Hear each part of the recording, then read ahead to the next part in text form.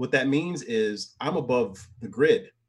When you say secret clearance, yeah, what do you like? Just because you were in the Marines, or you were a special person in the Marines? Like, correct. You got like, did all Marines get this, or was that like No. you for? Why did you get it? Because I qualified for it. I had to be trusted with high level secrets to say, hey, is this what we tell the media, or this is what we tell my CNN? CNN would come to me, MSN, all of these people who you're talking about literally would come to me for news. You are now entering a new paradigm. So here is my issue. I wanted to find the answers to life's biggest questions. Things like, how do I become happy and live with purpose? How do I make more money doing what I love? And what does it mean to be truly successful in all areas of life? My name is Josh Forti, at Josh Forti on Instagram, and I ask life's biggest questions and share the answers with you. My goal is to help you find purpose, happiness, and open your mind to new realms of possibility by helping you think differently about everything you do, know, and understand. On this podcast, we think different, we dream bigger, and we live in a world without limits. This is a new paradigm. Welcome to the Think Different Theory.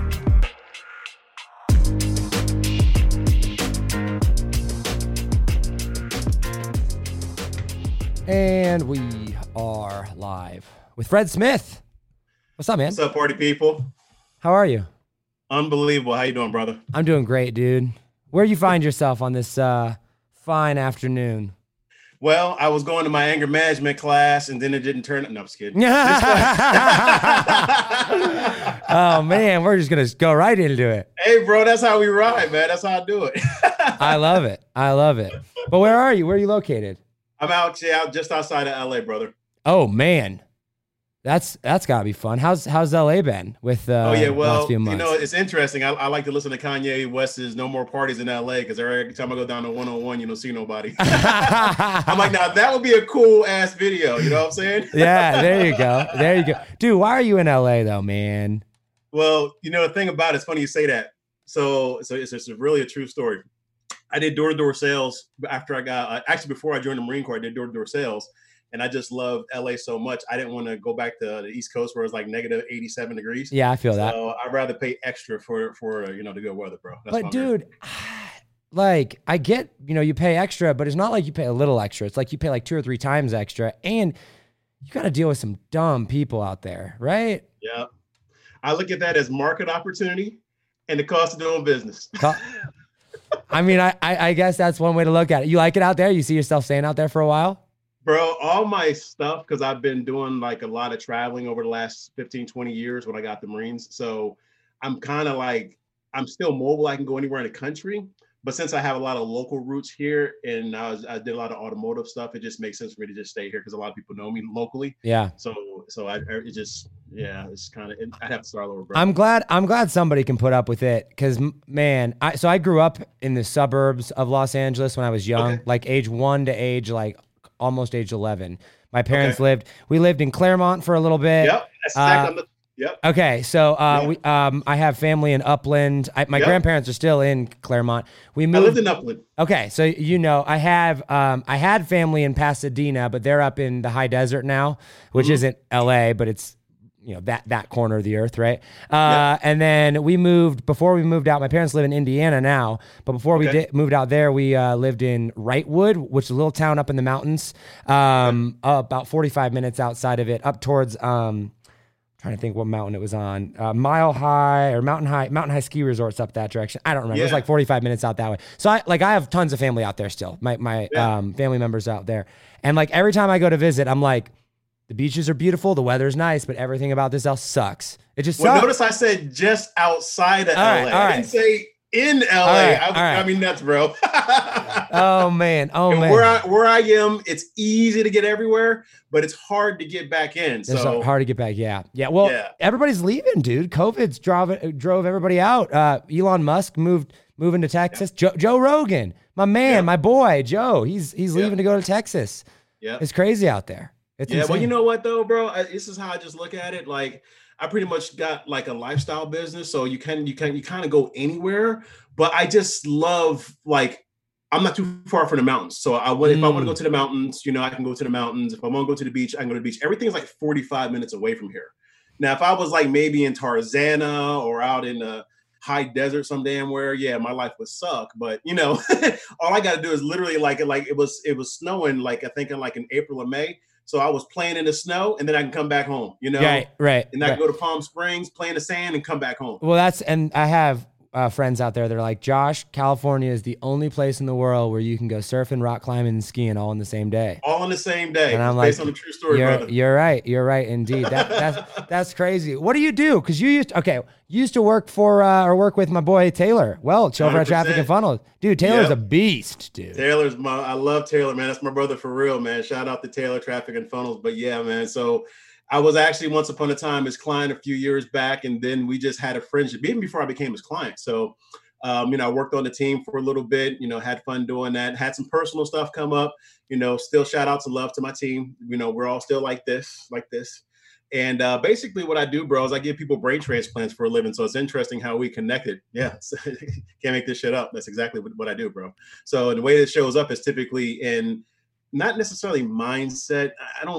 I focus in on the programming. There's a little bit more of a difference there because in my world, the thoughts lead to feelings, lead to actions, lead to results. But nobody talks about the programming that leads to the thoughts. So if I can get that part right, yeah. So thoughts or mindset, I'm like, let's go straight to the source, Yeah.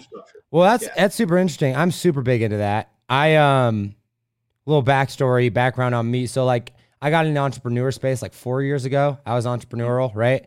And then, like entrepreneurial, meaning like the internet marketing entrepreneurial space. So kind of, I don't know if you want to call it the fake entrepreneur space, but like, you know what I'm saying, right? And then I blew up on Instagram, or I should say I blew my clients up on Instagram. I hopped on that Instagram train when it was hot, and that kind of rode me up. But then like, I don't know, 2.5 years into it, I was making, I come from a farm, dude. Indiana, I grew up on a farm, baling hay and milking goats and cows and all that jazz.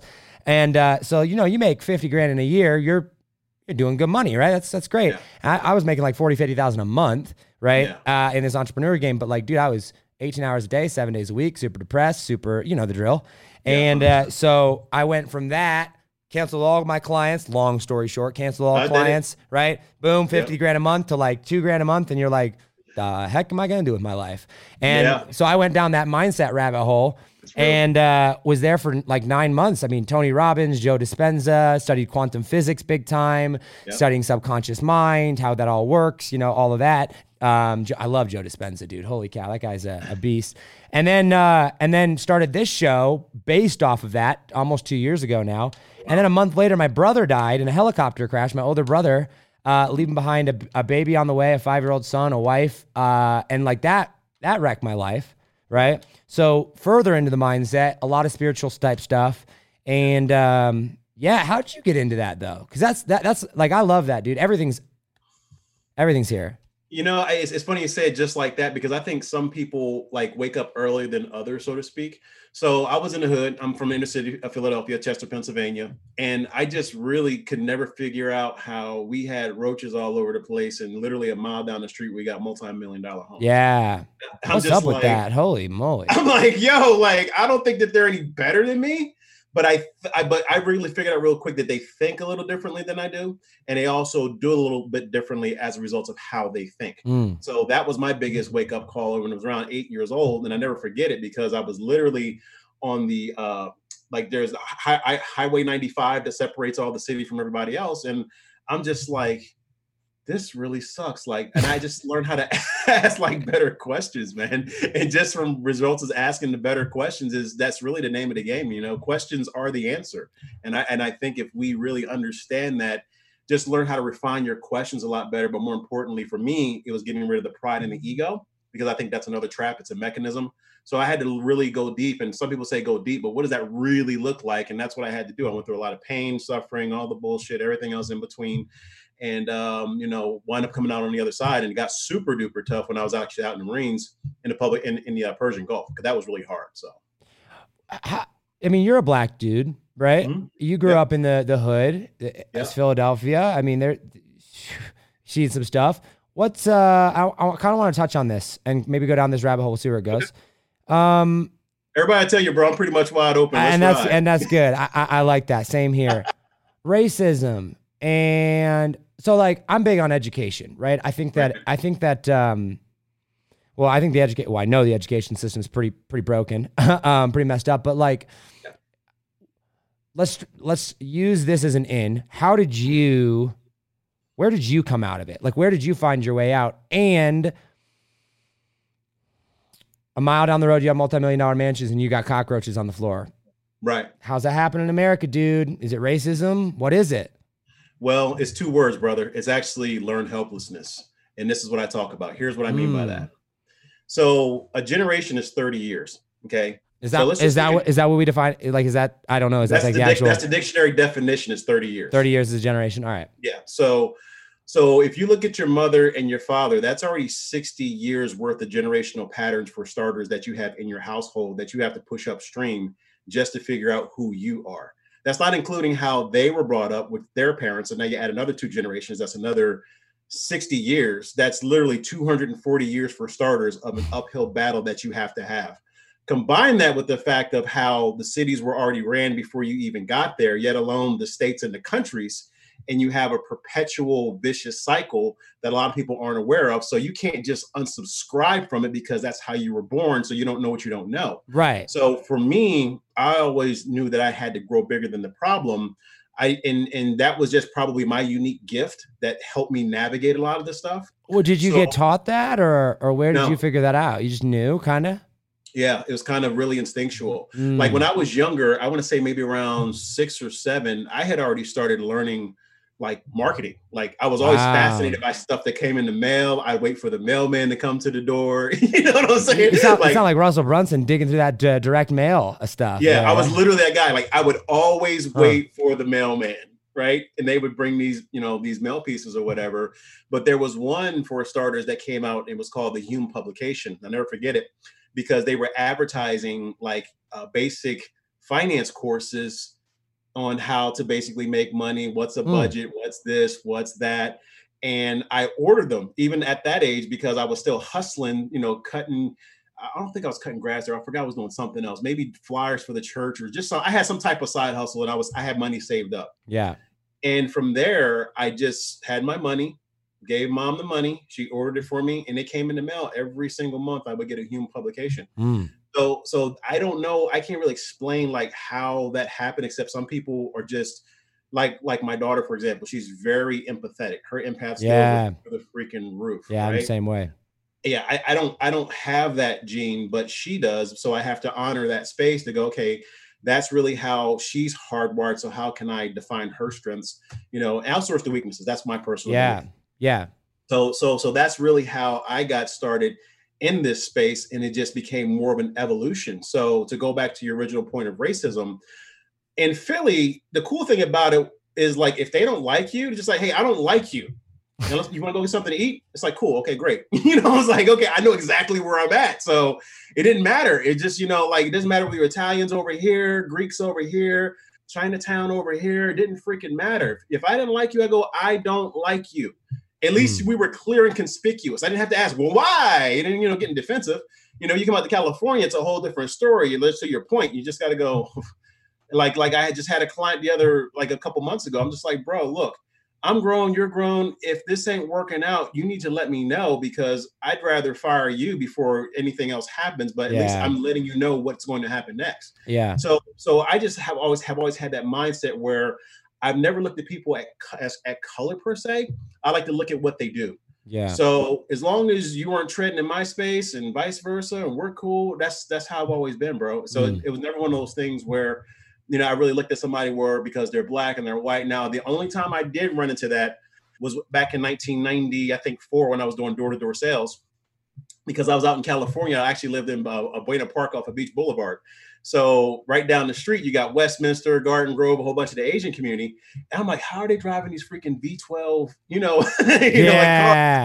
it was always either the white ones or the black ones. I'm just like, how are they just coming up like that? And then that's the only time it really hit me. I was just, because I was actually knocking on doors and I was just kind of going, what are they doing differently than me? Now this has to be a race thing. That's the only time I ever thought of it. But then come to find out that the culture is different and they're supportive of each other in their cultures. Yeah. Well, I think that's interesting too, because wealth, typically speaking in America, a lot of wealthy people come from wealthy families, right? Not always, right? But there's if you're a wealthy family, the likeliness that your children do well is significantly higher than if it doesn't, right? And so I think the argument that a lot of people on the left make is that well, black people are poor, they're oppressed, they have less opportunities to buy homes, to create wealth. So therefore, the systemic racism in society has created poorer communities, and that's why black people stay poor and white people, generalizing here, right, continue to benefit from, call it white privilege, call it whatever you have. How do you see that? Do you see, in your experience, one man's experience as a black man growing up, do you see systemic racism? Maybe not even hey, people aren't calling you, a black N-word, but maybe just through opportunities or getting into certain places or things like that. Did you experience those things? Oh yeah, 100%. But it has nothing to do with the other race. It has everything to do with the people 20 levels above us, called the global cartel. That's what people don't understand. See, here's what you got to realize. When I was in the Marine Corps and I had a secret clearance, a real secret clearance, what that means is I'm above the grid. So as a regular civilian, what that means is you don't know what you don't know. There's higher level information that you'll never know simply because you didn't get qualified to know that information. Yeah. So essentially we're all in a box, and people hate to hear that, but I've lived it, so I know it. I don't know how else to say it. Can you hold on? I want to. We're gonna go deep here on this. I'm gonna give you plenty of time to dive into it. When you say secret clearance, what do you like? Just because you were in the Marines, or you were a special person in the Marines? Correct. You got did all Marines get this, or was no. you for? Why did you get it? Because I qualified for it. Okay. And for my designation in the Marine Corps, even though it's considered public affairs, public relations, mass communication specialist, it was a hybrid between the intel community and also the regular mass media communications community.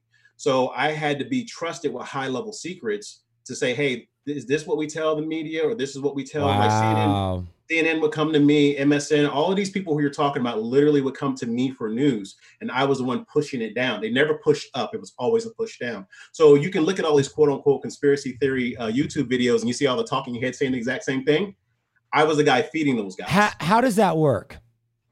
How do you what is there? Was that your job? Was that how does that work with this information when you say MSN and CNN and Fox, they were coming to you for news? What? Oh, are you still there? I think you froze up on me. Oh no. Are you still there? Hold up. We gotta be good. I can hear you. Are you there? Yeah, okay, I can see you. All right, there we go. That's what happens, bro. That's not an accident. But yeah. How is that what? So you Fred sits in a room, hypothetically speaking, right? You're sitting in a room, you're getting all this information that's coming down or whatnot, and then you're passing it on to the people. You just get to decide what the media knows, or how does that work? Well, I have to give you the simplest way of how it works without going into the hardcore mechanics. Right. That's something I still can't talk about. Okay. But so the way it typically works is it's all about what needs to happen next on the agenda of the United States. Okay. So we have to keep that in mind. And based on what's going on, whether it's a military exercise or a special event that just happened, or I'm talking to diplomats and stuff like that, when we collect that kind of data, I have to say it like that, data, we have to make a decision as to what affects national security and what we still can have a form of news so that people can understand at least this is what happened. They will never know the entire story, but we still, for accountability purposes, I have to put that in quotation marks, right? Because it's tax dollar money. Hey, this is what happened over here. Unless it's absolutely a critical, what they call a mission critical meeting, which means that you can't even talk about it at all. Good luck on that one. You never get in the Freedom of Information Act or anything like that. Right. So it was my job to tell the news and at the same time distribute the news in a way that makes sense, where it wasn't affecting national security, but people still got the crux of the message. So who gets to decide that, though? We do. But who's the boss? The bosses are the names that are unknown, sir. It's kind of like Voldemort here. It's the people you don't speak about. I'm serious about that. Like, does it change with the administrations? No. No, they're just there. Yeah. And they're not elected? No. They're just there. They're just there. Because the missions and the agendas, like, I'll give you an example. I can't give you a legitimate example, so I give you perspective. Right. So when I was in about 20 plus years ago, a lot of the stuff that you're seeing right now, we prepared for 20 years ago.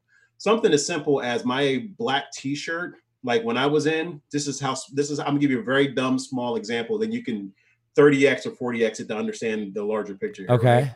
Something as simple as if I had on my military green shirt, and this is a t-shirt, and I go out of town, I would get in trouble for it, sometimes even written up or reprimanded for it, because that was a part of the military uniform. So then somebody says, hey, you know what? We need to soften our image. We need to be able to, because we have this agenda that we need to move. How do we start integrating into society? So what we started doing was, it went from being aware to where we're able to wear our green shirts, to where you started seeing more military presence, whether they were in their military, like formal dress blues or not, to the point where now you can see a guy in full paramilitary gear with an M16 going down the street. And you don't think twice about it.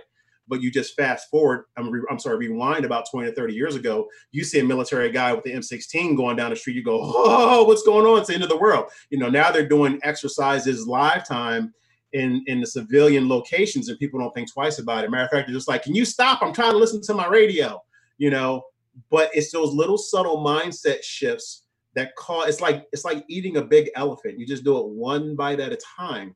And through time, the whole narrative shifts. And they who will not be named get to control essentially what gets fed to the news. So the perception of the media through people like you. Correct. Do they have a political agenda? Well, it depends. Like some of the stuff that I was reporting on, it did have a political agenda, because it's always about positioning. So like when I'm training my clients, as an example, I'm like, manipulation is not a bad word, guys. Right. It's how you've been conditioned to think about it. But make no mistake about it. If we're speaking and it's more than one person speaking, regardless of whether you have an agenda or not, somebody's belief system is going to be better than the next. Yeah. And the people in the secret clearance and above say our agenda is better than yours because you don't know what's really going on in the world. Yeah. So we're going to tell you exactly what you need so that we can get what we want. It's really that simple, bro. Is this a bad thing that this exists? Like the he who's like, we don't know who they are. Do you know do you know who your bosses were, or did you not even know?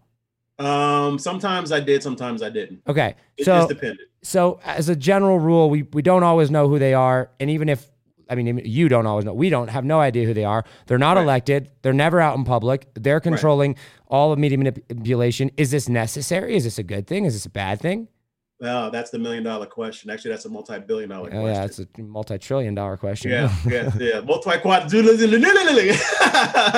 Yeah, brother. I want to say yes and no. And here's what I mean by that.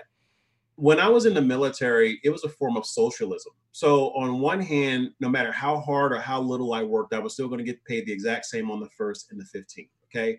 On one hand, when you have that game of money taken away, for some people like me, it just enabled me to just focus more on just higher level thinking. Okay? Yeah. Versus somebody who's worried about payroll, who's worried about where they're going to get their next dollar from, and they're more stuck in survival mode. Right. Yeah. So, big shift.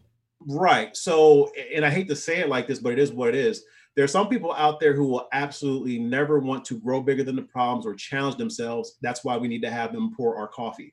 But from an upward mobility standpoint, I would still like to have the opportunity to, if I decide to do something with my life, have an exact path. Okay. So in the Marines, I had an exact path. So it was private first class, lance corporal, and sergeant. Okay. So I finished up as a sergeant.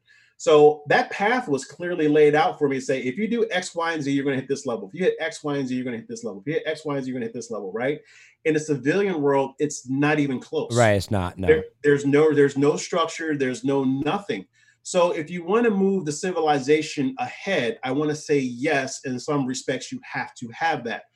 My only premise behind that is that I still need to have choice in a certain level of sovereignty. Yeah. Like if I want to be off the grid, like some of my buddies are, and some of my buddies were before they started cracking down to say, hey, you're an incorporated area, and one was unincorporated, as an example. that to me is a big problem because I chose to be sovereign and get off the grid. I'm self-sustaining. I've got my own way of living. And you're telling me now that that's unacceptable. To me, that's not American. Right. No, I agree with that's that. Not even sovereign. Okay. So to me, that's where the line is. But you do have some people who absolutely, no matter how hard you try, they're whatever reasons, I don't know whether it's low intelligence or they just choose not to do work or whatever. Right. I don't know. But because we have human beings on this planet, there should be a level of sustenance to at least make sure that everybody has what they need. Yeah. That's just my own mindset. So somewhere in between, there's a push-pull. So, but one thing I don't want is, for example, like, I don't want a vaccine shoved up my ass or, you know what I'm saying? Well, like yeah, but just the very idea. So like, I mean, I'm, run Think Different theory. We're a movement of free thinkers. I'm basically like, everything you hear, you basically can just assume is wrong until proven right, almost, you know what I mean? Like as far as the media is concerned. But most people don't think like that, right? Especially in America today, like everybody consumes the news, everybody's got their point of view, and it's really hard to shift them out of that. But I'm like, it seems kind of, and maybe I'm wrong on this, but like it seems kind of dangerous. I get that there's a necessary, like you can't tell all of our national secrets, but right. It also seems to me that like, hey, if these people that shall not be named get in there and they do have an agenda, I don't care which side. I don't care if you're 100% pro-Trump, 100% pro-Clinton, left, whatever, or to either of them, for them to be able to have the power to be like, well, this is what gets put out to the media. And we know how much the media shapes people's opinions. Like, I feel like that's a pretty, like, why shouldn't we know who they are? Well, here's the problem. And I agree with you on a lot of that stuff. Here's where the shift really is. I had the opportunity when I came out the Marine Corps to do the exact same pattern that most of these people who you see on TV are. I could either work for the State Department because I already had jobs set up for that, or I could work in media because I was more than qualified, overqualified for all of that, okay. But the problem is I don't want anybody playing God with my life except me. So I think that's the commonality that I'm hearing. So at the end of the day, it's my life. What I'm saying specifically though, is that the media that you're seeing right now has always been that media because the medians created it tens of thousands of years to control influence and thought. It just became weaponized within the last 5 to 6 years because a lot of the stuff that they're doing, i.e. when we saw Hillary and Donald Trump at the debate, I would have personally gotten arrested for because they were using heavy languaging patterns, heavy linguistics, military grade stuff. That's why the country was so divisive. So some of this information is so dangerous that we have to have, I wouldn't say gatekeepers. I would have to say maybe, stewards of that kind of knowledge. Yeah, but shouldn't we know who those people are? We should. Yeah. Here's my challenge though. Sometimes you don't though. The reasons why is because just like, I'm gonna give you an example. This Millie Weaver documentary that came out on Friday and the same day that she got arrested Friday and she had Tory and somebody else on there, right? They were running their mouths too much. Here's the problem. The problem was that this does exist. It is a system. It is institutionalized. But when you started naming names and it directly damages national security, yeah, that's a problem, okay? But there still should be a council to say, hey, here are the people that are currently in that position, so that way we can hold them accountable. Yeah. Yes, I agree with that 100%. And there's not one so far. Correct. That's the problem. Okay. So there was a way to approach that exact same information where it wouldn't have gotten flagged off of YouTube or Facebook and it would still be up right now. But they remind me of like a 70-year-old out of shape man with a Speedo on, the way that they presented it. It was just like, what are you doing? It's a fucking train wreck. You can't say this shit. Like, I get it, because I lived it. I'm like, you can't do that. That's the reasons why it got flagged. Just like when I was talking about the girl talking about cure for COVID. It's just like, you can't say that because there's no cure for any virus on this planet. Right. You can treat it. Right. You can make it a little bit better. Yeah, frontline doctors, is that what you're talking about? Yeah. Right. Yeah. Frontline doctors. So it's all of the wording and how you position things. And it's the exact same thing with these high level secrets that are on the planet right now. That's cool that we have them, but who's going to be the steward? That's the word I was looking for. Who's going to be the steward of those thoughts, and how are we going to be able to hold them accountable? Yeah. But because this has been institutionalized for so long, it's too ominous. Yeah. So they were like literally just throwing a shotgun approach at a huge, I wouldn't say monster, but just a huge monolith or juggernaut. Yeah. It's very real. I feel like people hearing this though, I feel like there's a lot of secrets, dude. Right? Oh yeah. There's like so many, right? And I think that particularly the conspiracy theorists, if we want to call it, that there are a lot of legitimate conspiracy. We can talk about that, bro. Oh, we will, we will. Oh, we will. But like, there's some crazy conspiracy theorists out there. Let's just address the fact that a lot of conspiracy theories have no basis and grounds to them. But correct. I feel like it comes from this place of like, they don't realize, hey, there's really like, I feel, and I'm curious to know your thoughts on this. Like, there's actual things that need to be classified as high level, like national security issues that cannot be put out to the public, right? Like, we shouldn't talk about those things. But then there's the people, and whether I'm not trying to even say one side or the other, but like, we'll use Hillary Clinton as an example. A lot of people hate Hillary because they feel like, whether there's truth to this or not, that she's using, because she knows the system and how to do that, be like, oh, we can't, like, I'm going to put it behind there because that's a threat to national security, when she's just trying to protect her own butt, right? Or whoever. I mean, maybe Donald Trump's doing the same thing. Who knows, right? But like, I feel like that's the issue, where maybe there's this much national security stuff that we can't talk about, and only this much stuff that could be talked about, but because people know that they're hiding behind these security clearances or whatnot, they're like, just blow the whole thing open. And that's not the answer as well. No. So like, I guess, like, how many bad things happen that we never find out about because in the name of national security? Oh, a lot. Yeah. Because again, from that world, if you want to make an omelet, you're going to have to break eggs. There has to be some dirty work done, because again, they trained me on how to hold an M16 A2 service rifle and kill somebody without thinking about it. Okay. 12 weeks. They had to get the humanity out of me just so I can pull the trigger and not think twice about it. There's a process involved with that. Yeah. You know what I'm saying? Yeah. So that's why I take what I say and do very seriously, because I'm like, I'm really, until you understand the magnitude of how you have to be brainwashed, because all of us are brainwashed. If we're just trying to change our mind, we're looking to be brainwashed in a different direction. Right. How can I unlearn this over here so I can learn this over here? Or what can I take the best elements over here so I can apply this over here? Or I got my A game right now, but now in comparison to where I want to go, it's my F game. So how do I lop that off and make a new A game, right? Yeah. Yep. That's really how I see the military doing certain things.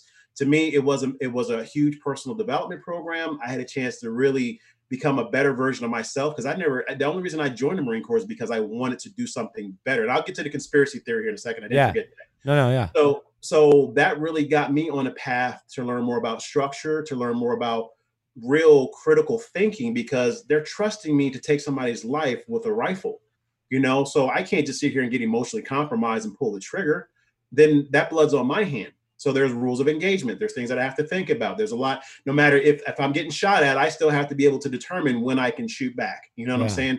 It takes a whole different mindset to be able to do that kind of stuff. Right? No kidding. So hopefully that makes sense. So let me address the conspiracy theory stuff. So to me, conspiracy theory and lying are the exact same thing. Here's why.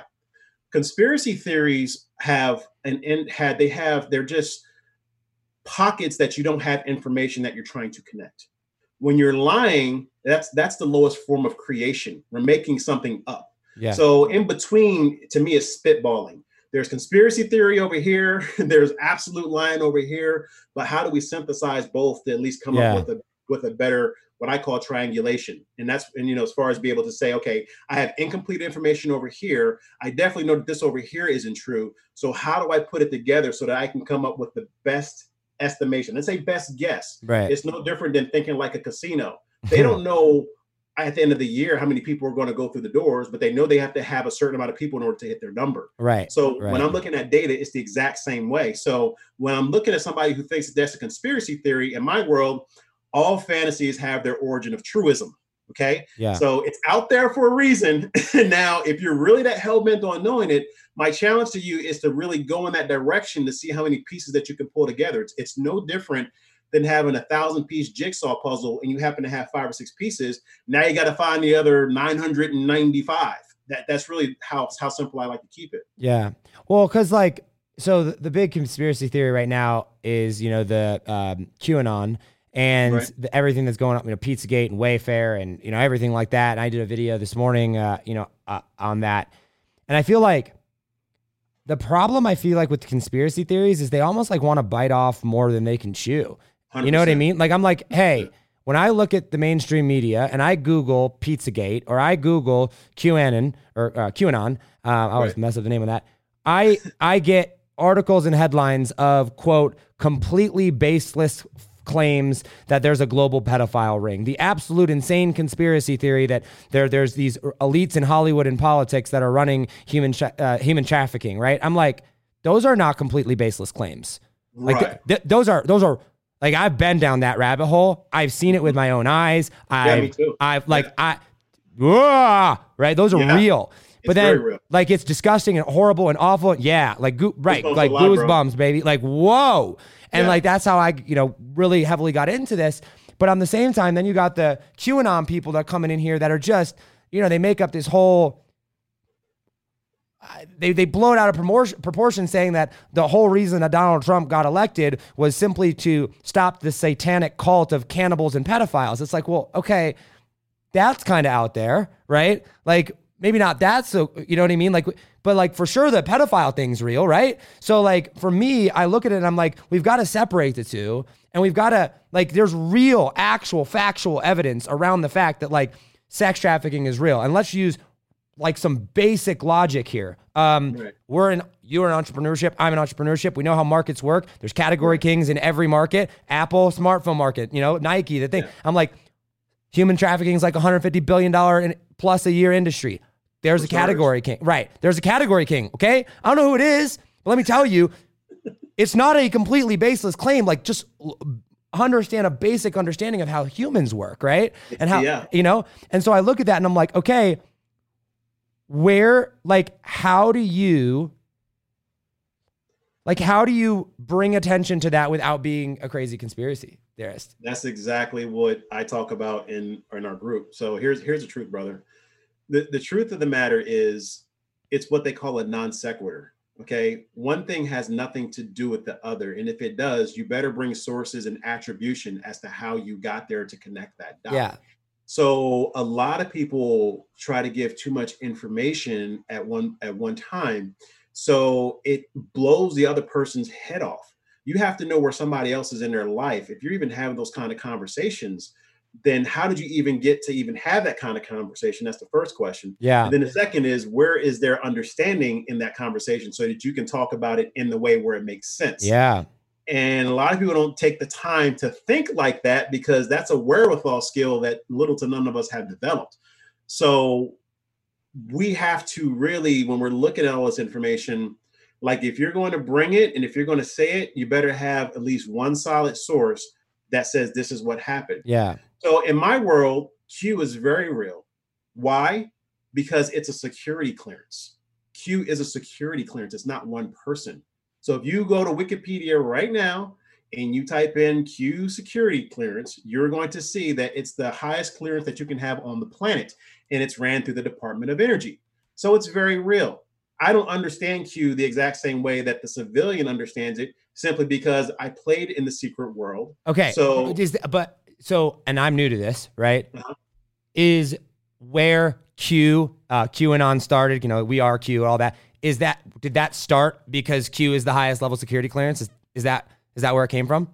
Well, I can neither say yes or no because I don't know that part. Okay. But what I can tell you is that from me actually looking at some of the data, it's compartmentalized enough to say that it has its origins of truism. And I'll have to park it right there. Okay. All right. And that's, but I've also heard, and once again, like, I'm actually fairly new on QAnon, right? Like, I've heard about them and whatnot, but I've heard it started with the military, or that, and like the FBI has declared it, potential terrorist threat and like things like that. Like, when you hear Q and when you're talking about Q, like, from a military perspective, what do you see? From what I see is that sometimes you have to put out information to see, number one, if you have leaks. Okay. So sometimes you could say something crazy. Just so, for example, like Kim Jong-un, about maybe 4 or 5 months ago, all this weirdness came out to say, oh my God, he's on his deathbed. I remember that. Cheeto or green, whatever, and he's blah, blah, blah, blah, blah. And then you had somebody, I think in the UK or something, saying, I can say with 100% certainty that he's dead. Well, what he was doing, and same thing with Kim Kardashian, when she came out with her kid, she didn't want anybody to know what the kid looked like, so she gave out fake pictures. So pretend like you're Q. Okay, you're the source. You have the purest information, and you want to just test to see if who's leaking in your tribe. Well, that's one of the ways that you can do it. You can throw something out crazy, and then who's ever leaking it, you know that they're the problem. Donald Trump does it all the time. A lot of people who I know do it all the time. I did it. So to me, that's not a big deal. What is a big deal, though, is what was the intention behind that? Like, what was the why behind that? So maybe you didn't have Q security clearance. No. Because, and I looked it up for those interested. Q clearance, this is from Wikipedia, or Q clearance or Q access authorization is the Department of Energy security clearance required to access top secret restricted data, formally restricted data, and national security information, as well as secret restricted data. Restricted data is defined as Atomic Energy Act of 1954 and covers nuclear weapons and related materials. The low-level L clearance is sufficient for access to secret former security or restricted data and national security information. Only Q is the highest level, though. Correct. Okay. So when we go to put that into real-world application, what a lot of people don't understand is that the Department of Energy controls the planet because it's nuclear stuff. How can you get any higher than nuclear? Yeah, no, other than aliens? You know what I'm saying? So what are we talking about? We'll go to aliens in a minute. We'll get right? there. so for my level is no different than to have a 24 karat gold chain. Right. That's the purest information that you can get. And I can take the 24K and boil it down to 22, 18, 14, 10K. It's going to be impure, but it still has some level of gold in it. It's no different in my world. So to me, Q is 24 karat gold. That's the highest level non-compartmentalized information that is its purest. So but the person on the street who doesn't have a secret clearance, they may get like 5 karat gold, but or less. But you know what I'm saying? But hey, was it 7 times? Anyway, 5 times 5 is 25. You get 5 more people with 5 different pieces of information. That's 25. 24 karat, 25. Bonus one. You know what I'm saying? I'm just it's math. Yeah, but then it becomes a matter of, hey, do you have the right information? Because there's about 7,000 different interpretations of it or more. Interpretations, but you also have your enteric nervous system. So the enteric nervous system is our gut instinct. And if you put enough of this stuff together with the form of truism that I'm talking about, that's how you're able to really see the playing field. And a lot of people don't understand that the CIA has already talked about this stuff. It's on their website. As far as astral projection and a lot of other stuff that we consider woo-woo, they've already done experiments on and say, yeah, this is 100% real. Freaking the Pentagon came out. I did a podcast the other day. We were talking about the Pentagon came out like this. Only in 2020 does the Pentagon come out and be like, yo, we definitely have vehicles that were not made on this planet. And the media go, COVID deaths. It's like... The aliens died from COVID, bro. You didn't get that memo? Let's start a conspiracy theory right now. Wait, is that?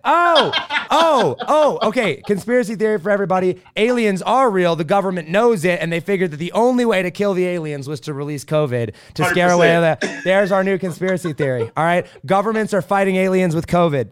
That's what it is. That's what happened, man. Okay, so you said something earlier though, and I want to loop back to this because I think it's important, or I think a lot of people heard it and are like, wait, talk more about that. You said like the global elitists, right? The rings that run the world. When you're talking about racism at the beginning, we were like, well, you have to understand it comes from the global people at the top. What do you mean by that? Like, is there? Here's what I mean. Is there a global group of people that run the world? I would say that there's a global, I can either say yes or no because I've never had a chance to talk to them to absolutely know. And see, that's where people get in trouble because they don't be transparent and vulnerable, like I just said. There you go. 100%. That's the secret. So, but what I can tell you is through my own experience, which means even going out into the Persian Gulf, when I'm watching certain things and I see high level civilians who maybe shouldn't be there, but they are there. And you kind of go, whoa, that's what this is really going on for? Okay. The FBI calls that a clue, just saying. So I have a unique experience where I was absolutely in a few situations where I could see what was really going on, but not everybody has the exact same experience as I have. But the problem is, literally, had I not gotten with Taylor, I probably still wouldn't even be talking to you right now because I kept a lot of what I was saying to myself. Because I don't know if anybody, my neighbors or anybody who I talk to who's had a secret clearance. And the ones who I do, they've lost their mind because the information, even on this level, is truly frightening. Yeah, I bet. One of the reasons why I got out. So, like, it's what? Scary. Yeah, but give us some more good.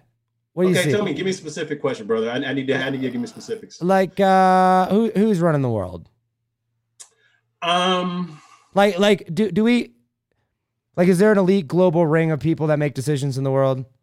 Yes. Yeah. You think Matter so? of fact, now this is public knowledge, so I can See, anything that's public knowledge and how you explain it won't get you in trouble. All right. Okay. So we can, and I'm not sitting here saying that the Rockefellers are those guys. Right. But if you literally go and look on their website, you will see a collective and an aggregate of high-level thinkers who think that this is the best that we should do as a planet. That's why it goes into the theory of whether or not what they're doing is it right or wrong. Because if they already have all the, here's my logic behind it. If they already have all of their needs met, right? They already got more money than God themselves. In most cases, most of these guys and girls get super bored, and then they go, well, wait a minute, why is this planet so crowded after all? Yeah, maybe we do need to get rid of a few billion people. Or, hey, how about this over here? Like, you know what? Maybe we can help those in Africa by giving them vaccines. And I can tell you from my personal experience that some of these people genuinely, okay, so in my world, there's a difference between a knowing problem and a doing problem, right? So the counter, I would call them the evil globalists who are unintentional, like an evil Mr. Rogers. They really mean well, but because they don't have the real world experience, it comes off as being conspiracy theory or who the hell are you to tell me how to live my life? Yeah. When in fact, they really want to do something good. And I'm very serious about that. Right. Yeah, I believe that. I have been in those rooms and I go, what the fuck are you guys thinking? I'm sorry, I didn't mean to drop that bomb. Oh, you're good. You know, it's just like I've been in those rooms, bro. Like I've been in those rooms. I'm just going, how the hell are you guys even thinking like that? Like, when's the last time you actually talked to a real human being like me to understand that what you're seeing behind those data are real people? Yeah. See, I think that's where the disconnect is, because that's how I earned my living for the last 15 years. I was literally translating between high-level thinkers and low-level thinkers, and somewhere in between is the truth, because I had the experience. That's all I've done, brother.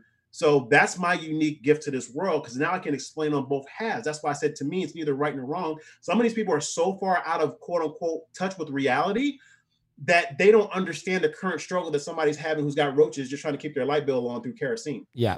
They don't have the reality. It's totally disconnected. So that's what I'm saying. Like, you are my friend when you walk in my shoes. And because that's all I've dealt with literally for the last 15 years, nothing but 7 to 10 figure business earners, always on planes, always doing this stuff. So I've been in those rooms to see that. Yeah. I came straight from the Marine Corps into that environment. There was nothing in between. That's what you got to understand. Like, it was totally binary. That's it. So I see. So when I was in those rooms, they're in there trying, like, literally I've been in rooms where there's nothing but like clear glass walls with the Sharpie, and they've got these little think tanks, and all they're thinking about is just thinking about shit. That's all they're doing, is just thinking, bro. There's all they're literally, it looks like Star Trek when you go into some of these rooms. It's just that crazy, bro. So I'm letting you know it's very, very real. but like, what kind of decisions do you think, based on, I don't know what you can say or what. Now I want to go back to this global, like this thing. What are they running? Like, is it politicians? Well, yeah, you've got politicians, you've got the media elite, right? You got high-level civilians, high-level influencers. You've got people who they've identified as somebody who can help them out with their agenda. So, like, so they've got this agenda. There's 7 billion people in the world. Actually, do you think Donald Trump's part of it or no? Oh yeah. You think Donald Trump is part of the elites that run the world? But isn't he elite? I mean, yeah, but like, doesn't I'm not being very black and white, bro. I know, but like, I mean, yeah, 100%. But like, also, like, I feel like, isn't he the person that the elites hate? Like, isn't that the storyline that we buy into, at least? That's the storyline we buy into. But here's the truth: nothing's really changed, with the exception of the tax code. The tax code is what runs the world. It's not even the elites. That's what you got to understand. So, like, what do you think of Trump? I think he's an amazing guy, but he still has no power. That's the reasons why you need to have term limits. Yeah, I saw your head go back, but here's the truth. How so? Because he's only in term for 4 to 8 years. It's the House and the Senate that runs the world. Yeah, but that's why he can only do an executive order. Why do they want him, like? Counterintuitive, kind of like playing golf, bro. Trust. I see the look. Like, but I'm just confused, man. I'm like, I'll break it down. I want to go into this because I read an article, and I have no idea if there's truth to this or not, but I'm sure you've heard this, right? It's like, hey, Donald Trump was the first person that was he wasn't supposed to be there. Hillary was supposed to be in, right? He was elected. Everybody else was chosen, and then Donald Trump gets in. They thought Hillary was going to go in. I mean, like, I don't think any of the mainstream high level type people were like, yeah, Trump's totally in, right? Like, everyone thought Hillary. So Trump gets in there, and like, dude, there's no denying. We've never, ever seen anything like Trump. Correct. Like, this is insane, right? And so they want him out so bad, and he has made very, very, very little friends. I feel like everybody hates him, right? Except for American people, once again, is kind of the narrative we're buying into. But like, so is there any truth, do you think, to the narrative that Donald Trump is the only thing standing in a way of America, still being America and there not being a one world civilization? 100%. So then what, if he's part of that global elite, does the global elite want it? And he's the only one at the global elite table that's like, absolutely not. Is that what, like, how does that fit into it? So here's how it fits into it. The president's purpose is to serve the American people. That was the mechanism that our founding fathers put in so that we wouldn't have somebody hijacking the planet. You have to look at the perspective of the Constitution, though. At that point in time, they weren't expecting a new world order or global government, yet alone having a third party in between trying to shred the Constitution. So those are two elements that they weren't expecting, even though they sat around as a caucus. You also have to remember that even when the Constitution and Declaration of Independence were being done, they were being considered traitors because of the crown at that point in time. So they came over to America to start a whole different way of thinking.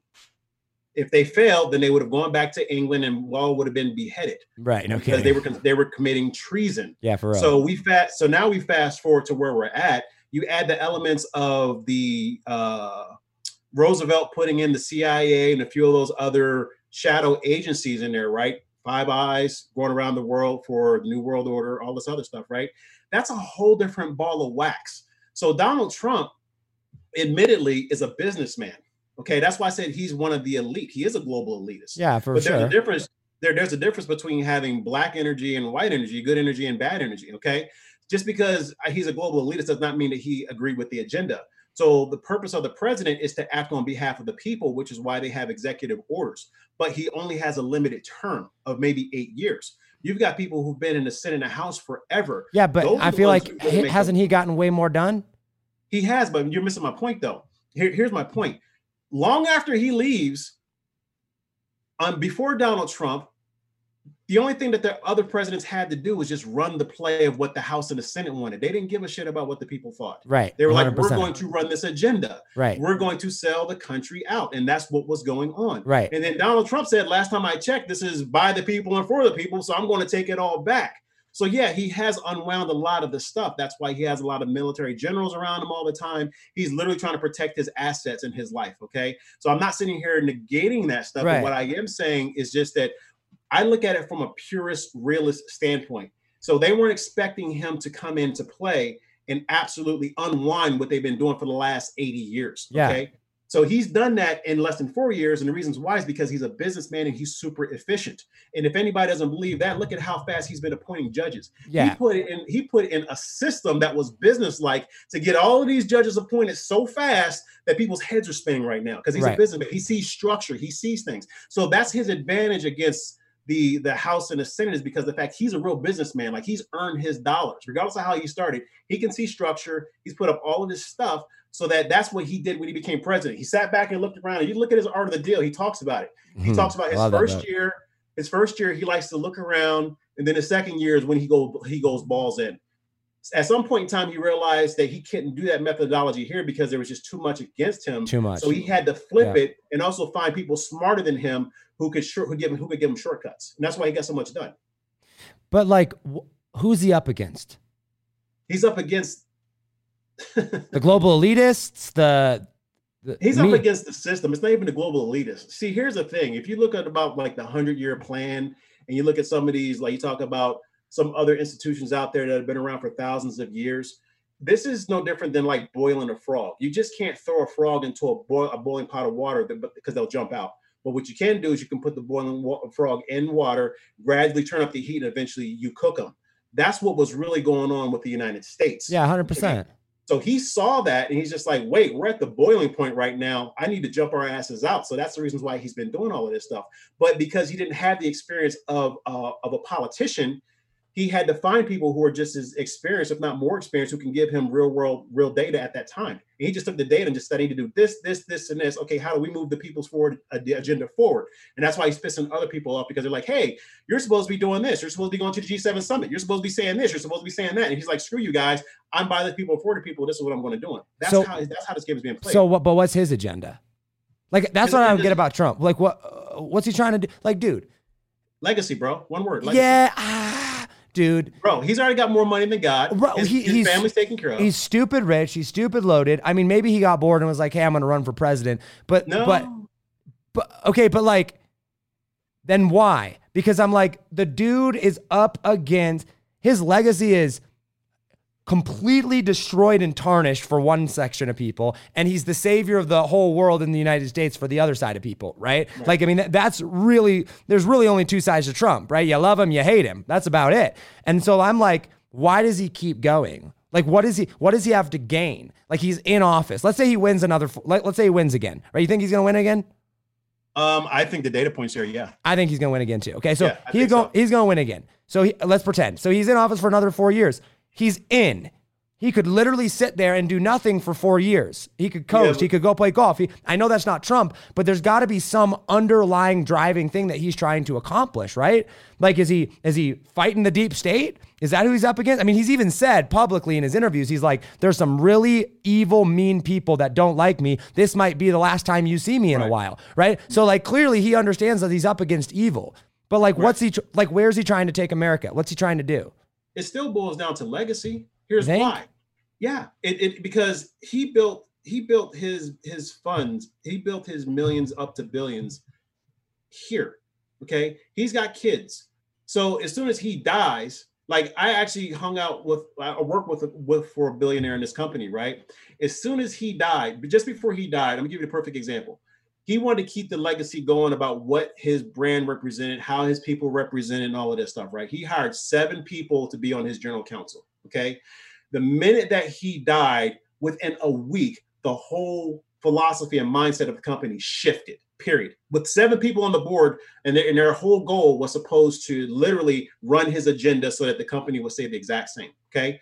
Trump thinks the exact same way. It's only but so much golf that you can play. It's only but so much that you can help your kids. But if the environment, keyword here, the environment, isn't perfect, then how can you expect them to flourish and prosper? So you think that Trump's just basically like, yo, I want to set up the environment. Yeah, that's how he won. To basically be pro what I want. And what he wants is whatever, Trump pro capitalism, the free market, I don't know, whatever. This. And so he's like, hey, I'm going to tear down all this crap. I'm going to undo a bunch of this crap that they're doing. And so so that my legacy can live on, and that my kids and grandkids and so on and so forth. It's survival, bro. Survival on the highest level. So who's his main opponent though?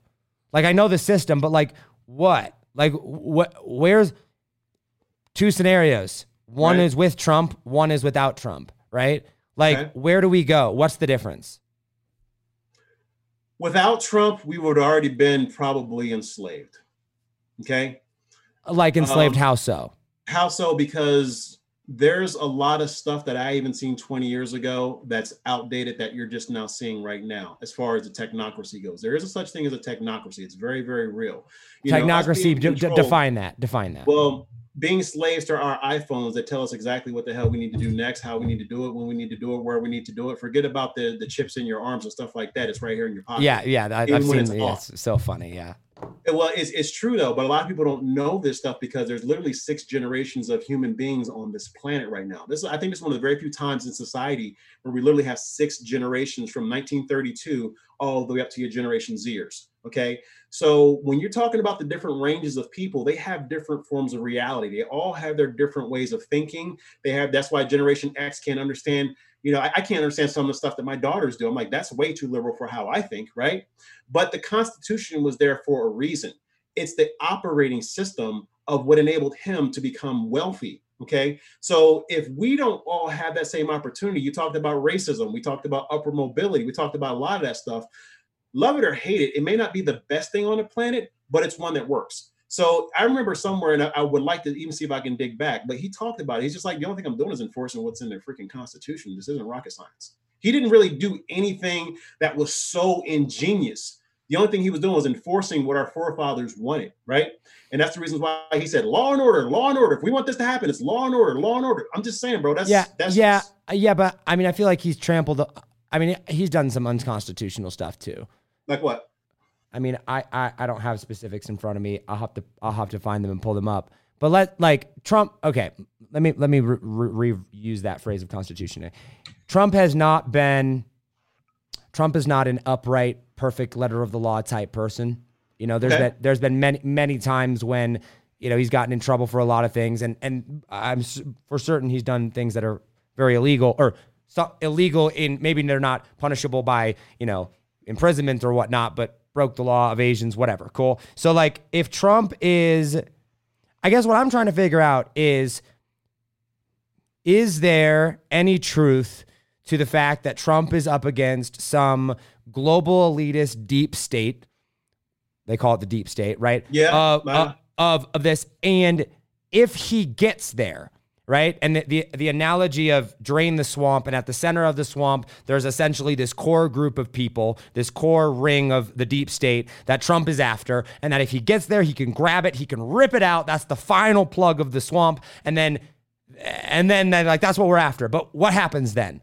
Like, is there any truth to that's what he's up against? That's what he's after? I just don't know what, like, you're saying Trump doesn't really have that much power in the one context. And then at the same time, you know, over here, he's, you know, let's say he's in for 8 years. He's doing a bunch of stuff. He's enforcing the Constitution. He's unwinding a bunch of stuff that people put in place. Okay, he does that. Let's say he accomplishes everything that he's trying to accomplish in 8 years. Let's say he does it. Then what? Then what happens? It's a hard reset. It's a hard reset. What does that mean? What that means is that you're back to the basics of what our forefathers saw in this country. They saw a sovereign nation. They saw a nation that wasn't supposed to be dependent upon global distribution systems like it is right now. Like our pharmaceuticals were shipped overseas. So then when this pandemic hit, we don't even have enough for our own selves. Like, you've got people trampling on masks. You got people who are doing other kinds of stuff. Our forefathers envisioned a sovereign nation. You know, they had their own farms. They had their own ways of doing stuff. It wasn't until the Industrial Revolution was where we developed systems and processes that kind of delocalized a lot of what we have right now. I literally have an Amazon across the street from me. I don't really need an Amazon. I'm talking about the distribution center. I don't need that. All I have to do is go see my local, you know, grocer over here and this and that. Why do I have to get it all the way from China or New Zealand? It doesn't make any sense. So our forefathers started this country because they wanted to be sovereign. They didn't want to have dependence upon the queen or anybody else who was in their reality at that point in time. So by us doing a hard reset, the only thing you're doing is just saying, hey, you know what? You have gotten back your sovereignty now. How you screw up your life after that is your business. That's just how I see it, bro. It may not be right, but that's what I see. So how does that play into business? And like, because like, I feel like there is essentially three, and they're not really separate, but like there's three. I'm just gonna kind of like brainstorm it out here, and you can kind of get what I'm going. There's like the media, right? Which controls the mind, right? And then there's business and the business elite, which I understand like media falls into business, but there's also, you know, other type of like business, right? And then there's political, right? And so you kind of have these world leaders where there's the political influence, there's the business influence, and then there's the media influence, and each of them having a tremendous amount of pull. They're all driven by business, but the business uses political people for their political purposes, the media to do their media stuff or whatever. And like Trump is very much in all three of those camps, like, you know, big time. And it's like, you know, big capitalist greed is a real thing, right? And there's these, I mean, just unlimited amounts of funds, really. I mean, money is essentially just unlimited, more or less, right? So like, I'm like, the American system is screwed up. The way that the America was founded doesn't really work for the current society. It was written with 2 million people. Now you've got 300 million people. Trump is fighting against this deep, dark state of, we don't even know really what he's up against that is pushing against him. He fights it, he beats it. I see two scenarios. I see either one, world order takes over, right? They get rid of Trump, world order takes over, or B, there's a complete economic collapse, right? And there's a complete reset of like everything, and everything comes crumbling down, and we're like starting over from square one. What's the third option? The third option is exactly what he's doing right now. He's letting these states get their sovereignty back. He's not jumping into California right now and letting Newsom, he's not trying to fix Newsom's problems. He's letting shit blow up because we have to realize that we are sovereign, whether it's a city, whether it's a state, or whether it's a country. So the Constitution, regardless of whether it's 3 million or 30 billion people, I don't live where you live. Right. So I still can take those same constitutional principles and still flourish and prosper in my own environment. Just because we're connected through the internet does not necessarily mean that all of a sudden we have to continue to do business or let me ship something over here to you. Like we can have a local company that has, the Zoom or whatever. I mean, you can have a lot of stuff. It was when we started globalizing things and we started commingling rules and laws and cultures and all this other stuff, that's where people say, oh, the Constitution is no longer valid. It's bullshit. Because a lot of these companies and these cultures have flourished and prospered through American technology. So nobody cannot argue against that. The other thing that we're not talking about is the petrodollar, regardless of where it's at right now, is still more valuable than any other currency right now. So yeah, we can say that the economy is collapsing. Yeah, we still can say that small businesses and we're in stage 4, but you still can't go to the bars and all this other stuff. But the reality of it is we still have more volume of dollars in petro than the rest of the world.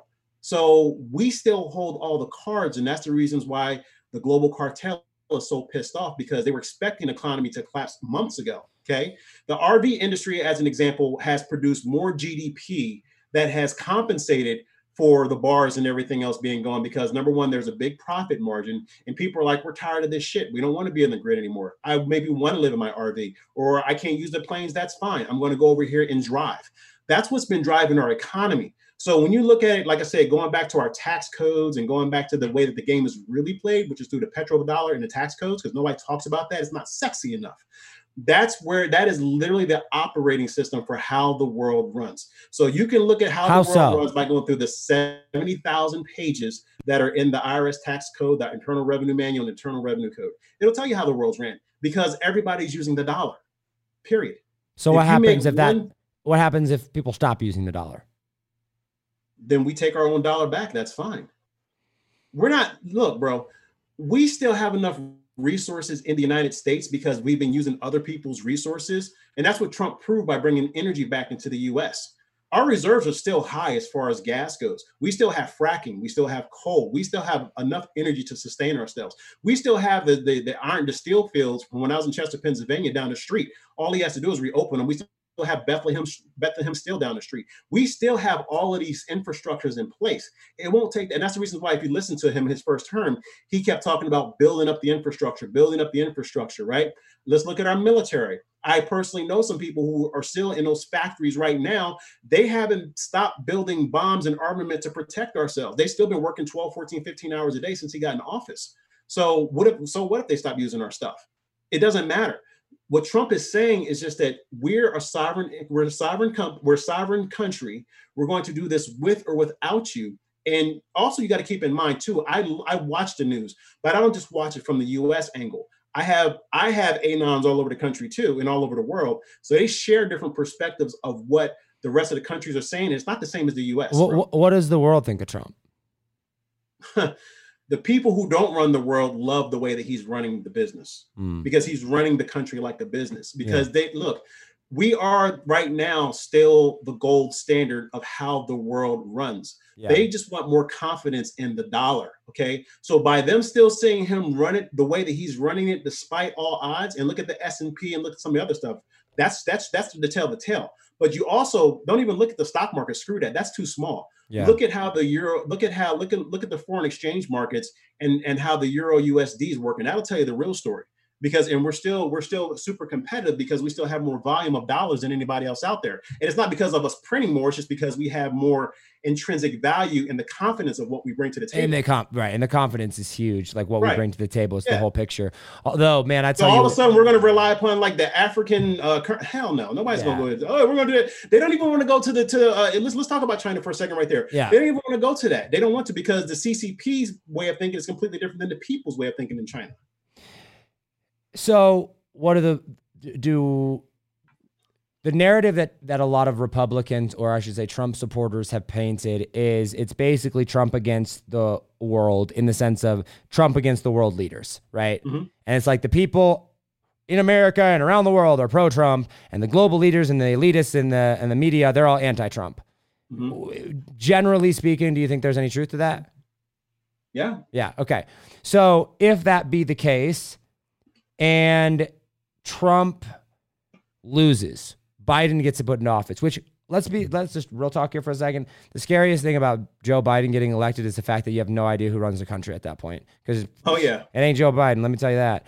So 100%. so Joe Biden wins. He's in there. What, like, is the goal to destroy America? Is it to bring it down? Is it to have a globalized country? Like, why would I'm generalizing here for all you listeners. I have some Democrat friends. I love you all. I think you're dumb sometimes, but I love you all. Okay. But like, generally speaking here, Democrat, liberal, left, why would they want to destroy America? Like, what do they get out of that? The elitists, the Clintons, the Bidens of the world, the Obamas of the world. Like, what do they get out of destroying it? The Soroses. I don't know about all of those people who you just talked about. What I can talk about in generalities, though. Okay. All right. Sorry. Let's rewind time. All right. The powers that be, those that shall not be named. Okay. Right. What do they get out of it? Dude, they've already been selling out the country for tens of hundreds of millions of dollars. That's what they're getting. So, but it goes deeper than that. They think that they get a part of the equity of what the global agenda brings. That's the reasons why. That's what they get. They get the power that's supposed to come with that. But what they don't realize is that even from a higher level, do you really think that the people who really run the world are going to give them that kind of power? No. They're not going to say, hey, listen, let me just give up my power. It's no different than if you got your own business. Are you going to get somebody equity in your business just because? Hell no. You're right. So let's look at it from a business standpoint. But yet I'm still going to try to influence my managers, my top leaders of my company, say, hey, bro, here's this carrot. You keep going and you just might get a piece of my company. That's how it just works on the global level the exact same way, bro. So you've got people selling out the country who don't understand that because they're not business people. They don't get it. It's all about their pride and their ego. So let's talk about COVID with the filter, the prerequisite here to say, hey guys, we know this is just opinion. This is Fred's opinion, my opinion. Okay. Like, we don't have, maybe, who knows? Maybe you have facts to back it up. We're spitballing here. I get it. But like, have you heard of Plandemic and Plandemic 2? The videos? Plandemic, it like Facebook deletes it if you share the video on there. It went around like maybe when COVID first started, it was going around and there was this lady who basically was like, hey, and there's like a bunch of stuff that like comes with it, but hey, COVID was made in a factory or made in a lab essentially, right? It was let out and kind of things like that. Like this was all planned, and there's like all this video footage and documentation of like the WHO of like 5, 6, 8 months before COVID came out. They reenacted this exact scenario and how we would handle it and everything like that. And then Plandemic 2 just came out on like a week or two ago, and it's been making its ways around, right? So COVID, which I believe COVID's a real virus. Don't get me wrong. Like, I think COVID's an actual sickness. I believe people can actually get it. I know people that have had it, right? But there's a lot of, I hate to even say evidence because I don't know, but the evidence that you've seen, there's a lot to it that points that A, it was absolutely manufactured in a lab, at least, a case of it. There's video documentation evidence that of the Obama administration, and once again, I'm not trying to single out Obama, just underneath that administration, giving money to the lab over in Wuhan, Fauci over in the lab, video, I've seen it with my eyes of Fauci over there in the Wuhan lab where this started, right? Gates owning, I can't remember if it was Gates or if it was a foundation that he was part of, might not have been Gates himself, owning the patent for a COVID-19 vaccine, right? Like all these different things well before any of this COVID thing happens. And then there's, because of that, as you said, there's two things that are completely unrelated. You put them together and it forms a conspiracy theory, woohoo, right? But like, hey, we want to take Trump down, release COVID. I'm not saying that happened, but was COVID intentionally put out there? Do you think? Let me put it to you this way, and I got to be real careful about how I say this, because some of the stuff I don't need to watch is because I lived it. Yeah. So, and I do have experience as far as being in those kinds of environments, and I have to put it to you that way. Yeah. So let me, I have to gather my thoughts on this one to make sure I'm not getting us in trouble here. When I was in the Marines, we were already being trained for this kind of stuff to happen. Okay. It was called NBC, Nuclear, Biological, and Chemical Warfare. Now it's called CBRN, which is Chemical, Biological, Radiation, and Nuclear. So it's changed since I was in there, okay? I had already known just from my experience in the Marine Corps that when people started talking about this specific virus, that it was real. You can go back. Oh, did you hit mute? Back to my timeline. Hold on. Sorry. There you go. You're good now. Yeah, you can go. How much did you miss? All of it? Or No, like 2 seconds. You're good. You can go. Yeah, so you can go all the way back to my timeline. I'm probably one of the very first people on Facebook wearing a mask because I was actually at this exact same airport where somebody from Chicago and almost at the exact same terminal was diagnosed with the original Wuhan virus, because Chicago got hit with the original 1.0 and so did New York. So how did I know? And I actually put out there on Facebook, and I was very unpopular. I lost a lot of friends. And then it got worse when Kobe died. And I said, watch, Kobe's going to trend more than this. And I lost even more people. I'm like, I don't give a shit. I'm trying to let you guys know that this is real. I'm not a conspiracy theorist. Like, people who know me know that I don't talk shit. Like, it's usually backed up, right? So I guess what I'm telling you is just that the way that this virus is that it has skipped a lot of the generations that would make it as deadly as maybe a couple hundred years. It's been accelerated. Okay. There's technology that even when I was in the Marine Corps that they were experimenting with that is now institutionalized. Just like you can break up DNA, you can put these chimeras together. So I can't go into a specific conversation that I had, but let me put it to you this way. When I was out in the Persian Gulf, I did see some stuff, signs and indicators that stuff was kind of in play. And it wasn't as lethal as it is now. It maybe only had a 15-meter kill radius. The reasons why is because you have to have some type of accelerant. What do you mean a 15-meter kill radius? So in other words, some of the stuff that was already being used in those real world situations, if it was being released out into the public, it had a small kill radius. Kill radius meaning what? Meaning that if they were to do certain things, i.e. test these things out, then whatever was in that environment would not survive. That's about as far as I can park it, bro. For a virus, for a sickness? Not necessarily for a sickness, but in order for, okay, I'm gonna give you another example. And I hate to bring up the Holocaust, but this is what happened. Okay, yeah. They were literally testing a lot of this stuff on people who were in the concentration camps, right? The only difference between testing what stuff specifically, like sickness type stuff? Like for example, how we know how much like the kill radius of electric, that's how we got that chart. Oh, okay. So this is the part where we have to connect dots, and I have to speak very general. Okay, but the kill radius of like, if you're near this, like the radiation off of these things or correct. Okay. So we're not talking about specifically the COVID virus or whatnot. We could be, right, but I would be going into areas I shouldn't be going. Right. So there's okay. Continue. Yeah. So that's why we have to connect the dots on certain things that I'm talking about right now. Okay. This is the part where I even teach the group. We have to speak general on certain things. I got to speak very broad. Okay. So like when we get things like this, where they're trying to map out how effective certain kill things are, they do get tested out in the wild. They do get tested out in real life situations. So it's not to say that and I'm tied into Wuhan. It's not to say that it wasn't released in a small radius just to see how it would respond. It's totally possible. Like for Blacks, they tested syphilis on us. They wanted to see that. That's documented in Johns Hopkins, research. Yeah. So that's a perfect example of how these things show up in the real world. So it's totally possible if we look at those 2 to 3 examples I just gave you, and that happened 30, 40, 60 years back. Why would it change now? There's no real rules and regulations on how this stuff should be.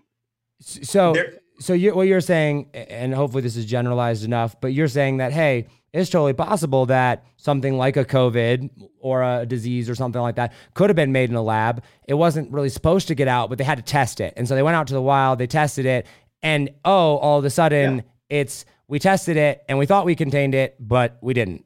Yeah, I believe that. Now, I believe that 100% because even if you look at your Lysol can, it says treat against coronavirus. Coronavirus has been around forever. Not this strand, right. Mm-hmm. You know what I'm saying? Right, like, not the 19. Shit just got real. It's like, oh my God, like how did this happen? Because it is through like a few of my friends have actually had coronavirus, One of my family members. Yeah, I've had several friends. Yeah. Yeah, well, one of my family members was actually in critical care for 2 weeks, and 2 out of her 5 friends actually died. Wow. So it is a huge game of cooties on the planet. Make no mistake about it. So when it catches you right. That's what the biggest fear was, which is the reasons why they wanted to lock everything down. Because we've had Zika, we've had SARS, we've had MERS, we've had every other thing, right? But this is the motherfucker that got away. That's all I'm telling you. Now, see how they had to back into those dots? This is the one that actually got away. So that's why I'm telling you, like, sometimes these things can happen. I don't know, and I don't have any resources to say, hey, Fred, yeah, we got fucking, it's coming your way and this is the real deal. Right. But just from signals and signs of my training, I was able to know for a fact that this was going to happen the way that it did. So it would be, I'm going to use terms loosely here. It would be unwise to automatically assume this was deliberately released into the world. However, let's reverse engineer that thought. I love how you went with that. Let's reverse engineer this. Trump is officially a war president. You don't get that designation for any reason whatsoever. What do you mean he's a war president? He is officially, by the powers of Congress and everything else, he satisfies the requirements of us being in a wartime situation right now without us declaring war. With COVID? No. Or pre-COVID? Wartime, yeah, a real war president. Like, if he wanted to push the nuclear button right now, he could push it.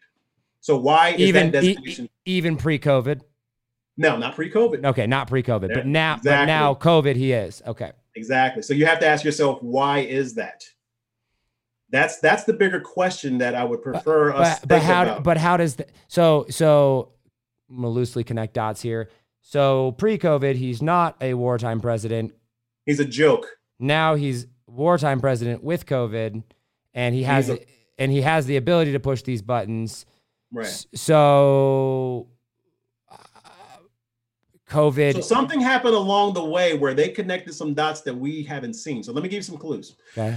Back in November or December, the CDC was already hiring for a quarantine specialist. This is facts. You can go to the CDC website right now. Yeah, and they knew it was coming back a while ago. Yeah. So how did they know back then? Also, I think Henry Kissinger, I think there's a YouTube video out where he's actually talking about in mid-October, he's going to go over there and talk to the Chinese about this stuff.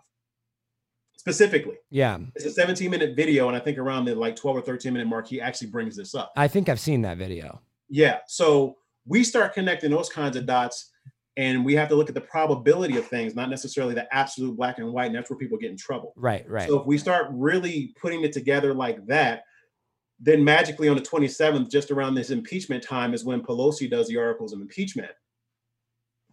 This is where we start seeing the trail. And then the pandemic hits about maybe 60 days later, 75 days later. But I don't understand the correlation.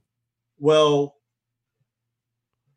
like originally when you said that, Trump wanted to be a wartime president, so Trump released coronavirus so they could be a wartime president? No, I'm not saying that. What I'm saying that is just that if you look at how Kissinger wanted to go over there anyway, back in September, October, November, we're looking for a CDC specialist. Just around the time they started announcing the COVID hitting the United States was in January. That's the timeline, bro. That's not Fred Smith. That's literally how the timeline goes. Right, but why is that relevant? Why wouldn't it be relevant? Who's our enemy? Where'd it come from? That's the dot we're connecting is we've already declared war. We've already been in a war. I'll say this part because this part is verifiable. The minute that Trump said the Chinese are manipulating the currency is when we declared war. Unofficially declared war. Correct. Right. So because here's a problem where most people don't get, bro. War is asymmetrical these days. It's not like the British back in the day where we're all in rank and file, having our rifles, and we're marching down the hill, and you used to get mauled down by cannons. That's how war was. It was very black and white. Here's the enemy. Here's the friend. Right. Okay? Now we fast forward a couple hundred years. You've got war where people are just trying to attack your website, where people are infiltrating records online. It's more intangibles kind of stuff. We also have financial warfare. There's a lot of stuff that's going on behind the scenes that they don't talk about. But Trump correctly identified currency manipulation, and people were like, well, what are you talking about? Like, that's not true. Well, even when I was a professional trader, I did some day trading and stuff like that. It's the exact same thing. We can see the currency being manipulated. I traded in real time. I saw it all the time. I used to get picked off all the time as a trader. So I knew it was and so when Trump was talking about that, I'm like, hell yeah, I'm getting picked off. I just placed a trade, like literally, bro, I lost 25,000 in less than a half a second because I got picked off because somebody picked my trade up. That's how real this shit really is. But you have to play on those levels to know that this happens. But again, nobody thinks like Fred Smith. They're sitting there going, no, I got to work the 9 to 5 and I got to hit this machine over here and hopefully my paycheck is right and blah, blah, blah. They don't got time to think about this kind of stuff. Right. It's like a whole different reality dimension of thinking than they could even fathom or understand. Right. So you take it at his level, it's a conspiracy theory because they've never played at that level. They don't know. But maybe they're not even close to that level. If Trump's a wartime president and has the ability to hit these, buttons, and let's throw out a crazy conspiracy here. Let's pretend, and maybe it's not a conspiracy, but who knows? But let's pretend that China intentionally released the coronavirus and their objective was to get it over to the United States, right? Mm-hmm. Like, let's pretend, right? And they sent it over to us to get us all sick. Their own people die, but we know China doesn't really care about their people. So, Who cares? Like, they can all die. And by the way, dude, like, what was it, last week or 4 or 5 days ago? Wuhan just threw a freaking ginormous, massive concert, packed, no mask, no social distancing, wall to wall, thousands and thousands and thousands of people. And oh, by the way, they haven't reported a COVID case since May. Yep. What? I'm so confused by this. It makes no sense to me at all. What is going on? But like, let's pretend they shoot it over to us. And then there has been, I was reading today, like, that China is favoring Biden. And there is also evidence in the same article that says Russia is favoring Trump, right? So let's right. Russia's favoring Biden because, Russia's favoring Trump. China is favoring Biden because they hate Trump. So they release coronavirus. They send it over to us for whatever reasons. So because they were wanting to declare war on us, because of some ulterior motive. And then where does Gates fit into this? Because I feel like Bill Gates is just a man. Like, what a dude. But like, I just don't get what the objective all is. All right. So here's a dot I'm going to connect on all of this. It'll give us all some perspective. Okay. So Trump is the only one who successfully nationalized our Federal Reserve. Okay. Yeah. Abraham on Lincoln, earth? That's the secret, bro. That's what nobody's talking about. So Abraham Lincoln got killed because he tried to nationalize the currency with the greenback or whatever. JFK tried to do the exact same thing that Trump did, and he got assassinated for it, right? So now Trump is looking to, now that he's brought that in. So these are the two big things that he's done that nobody's talking about. He changed the tax code.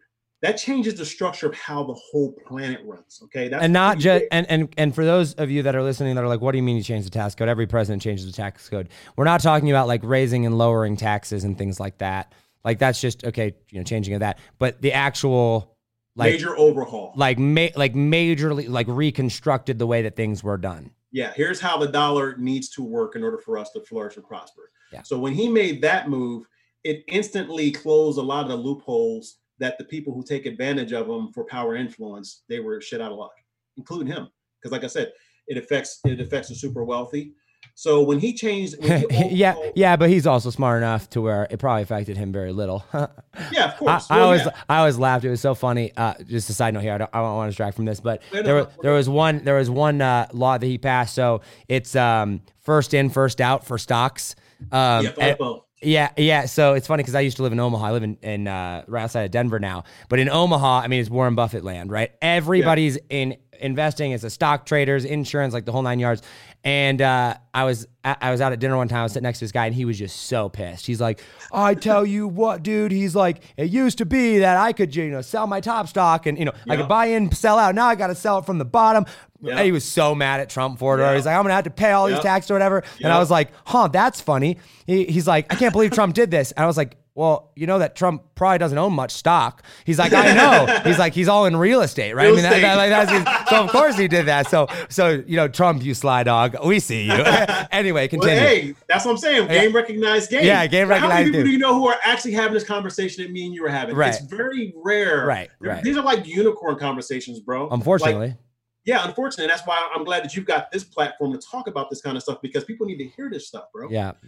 and so going back into what we're saying though, but you're hitting the nail on the head again. It's just like, so Trump, I want to continue the conversation though. Trump did two things. One was the tax code. Right. And then what was the second one? The second thing after he did that was once he adjusted the tax code, he started really adjusting, I wouldn't say the Constitution, but he's just started enforcing more of it. But where does the Federal Reserve fit into that? Well, the Federal Reserve, now that it's nationalized, if you go back into, I think it was either March or April, and it's on the .gov website, it talks about him wanting to have a form of what they call reinsurance. Like we had gold backing. It was before it became fiat currency. We had real gold, right? So the way that he has it structured now, it's going back to that exact same kind of standard. Which is okay. Like it's okay. I don't want to be taken out of context here, okay? Right. Because like there's so many people that are gonna hear this and be like, Josh, how dare you? What Trump is doing is blah blah blah. And there's some things where I'm like, yeah, but like I am all about the gold standard. I'm all about it, right? I love that idea. I think it's ridiculous that we got away from it. I know that I understand that there are major repercussions from going back from that. For all of you money people out there, I get it.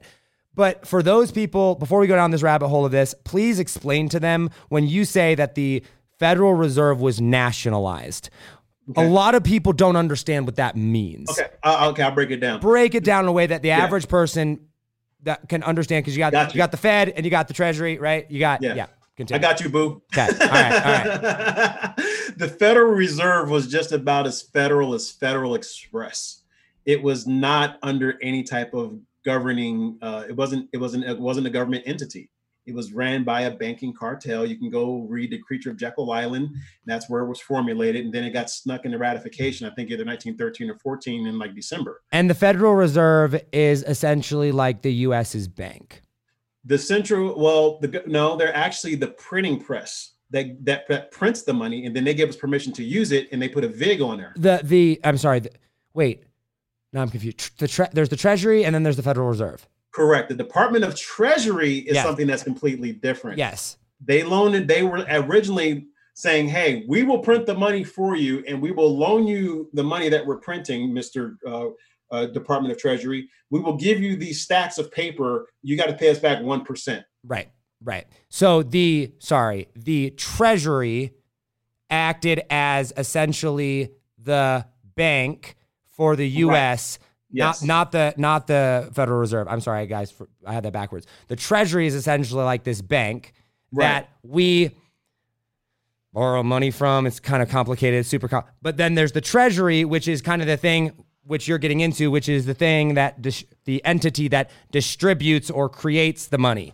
But like we used to have to go to, and it's not this way anymore, but we used to have to go from the Fed would go to the Treasury and be like, hey, we need X amount of dollars. Right. And then the Treasury would go and say, okay, if you're going to have, the gold standard said, okay, well, the Treasury has X number amounts of gold in it, right? And so if you're going to print X number of dollars, Fed, then we're going to back it with X number of gold or assets or whatnot. But it is no longer that way, right? Right. So I'm going to say it a different way. Okay. So the Department of Treasury says, hey, we need $20 billion printed. Can you hook us up, Federal Reserve? And then the Federal Reserve says, hey, gold, we need to print 20 billion on behalf of the Department of Treasury. And then gold says, well, no, this piece of paper isn't worth that much because right now the market's saying that I'm only worth this.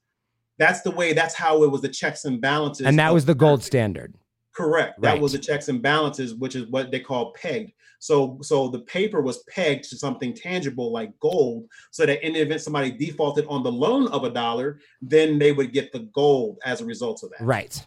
Yeah. So once they said, poof, that's gone. Oh, let's just tie it to petrol. There's plenty of petroleum around. So even though because it's not $1, it's a petrodollar right now. So the confidence goes into how the market of petroleum goes. Crude oil. There's actually 3 types of oil: crude, sweet, and I forgot the third one.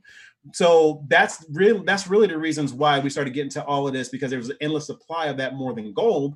So then they were like, hey, we can print as much as we want. And the Saudis were kind of going through OPEC. Well, print as much as you want. We got all these dead dinosaurs over here. We can just go pump, get more oil, whatever. Right. So that's really. What did Trump do?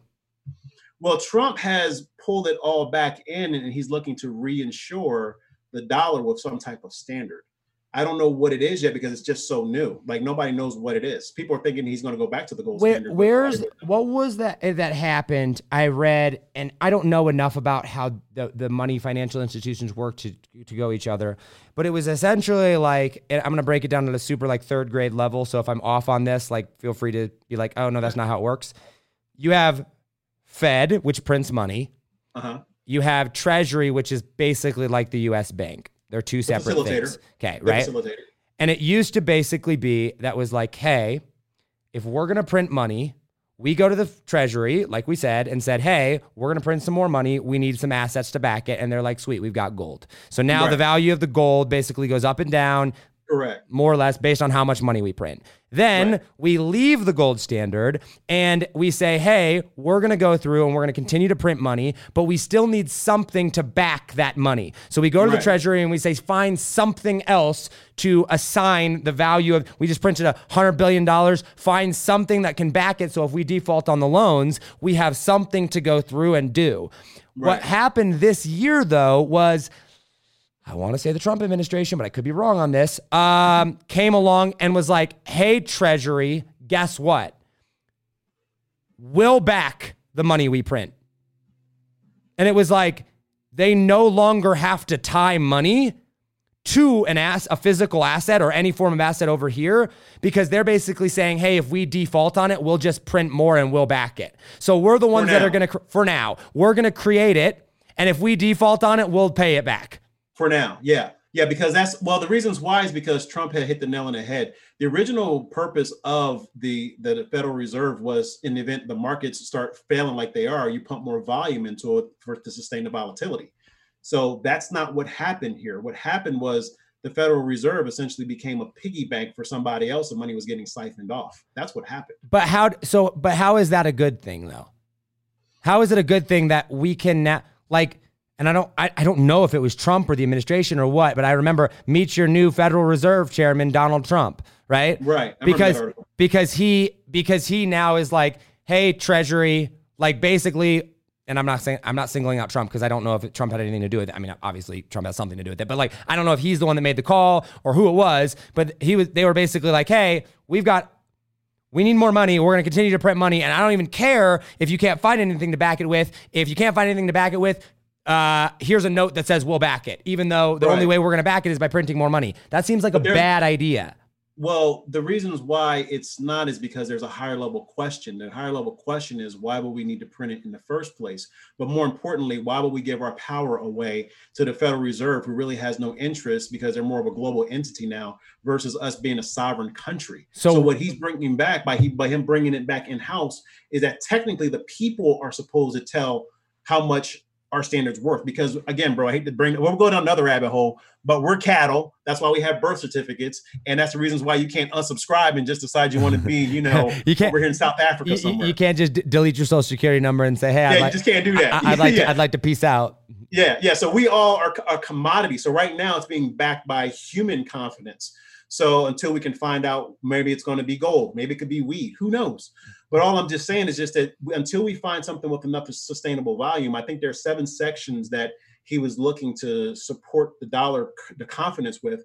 Gold could be one of those things. It could be platinum. It could be silver. It could be 3 tangibles like that, and intangibles like even back in Holland, they used to support their currency with bulbs back in the day. Believe it or not. Maybe it'll be alien technology though. It could be alien technology. It could be those, all those saucers that say, hey, we had the technology, here it is. How much is that worth to you?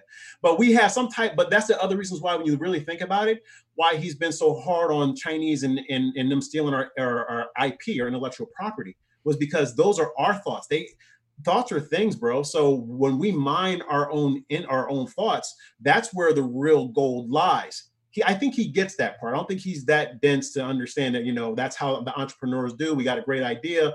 We want to for sure, making a crap load of money. So that's the reasons why these companies, we need to have them coming back. We need some types of assets that were originally ours to be back on American soil, put everything back into America so that it increases the overall intrinsic value of the currency that we have. Because by just like I said, bro, we've been doing this for so long, we have volume. So, but how is Trump nationalizing the Federal Reserve?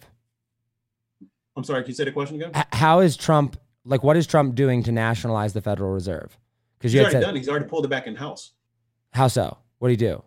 I want to say back in February, I don't know if it was through an executive order like Kennedy, but something happened between him. I think he did sign an executive order. Don't give me the line to you, bro. I haven't started yet. But I think it was through executive order that he said, hey, we're bringing this back in house.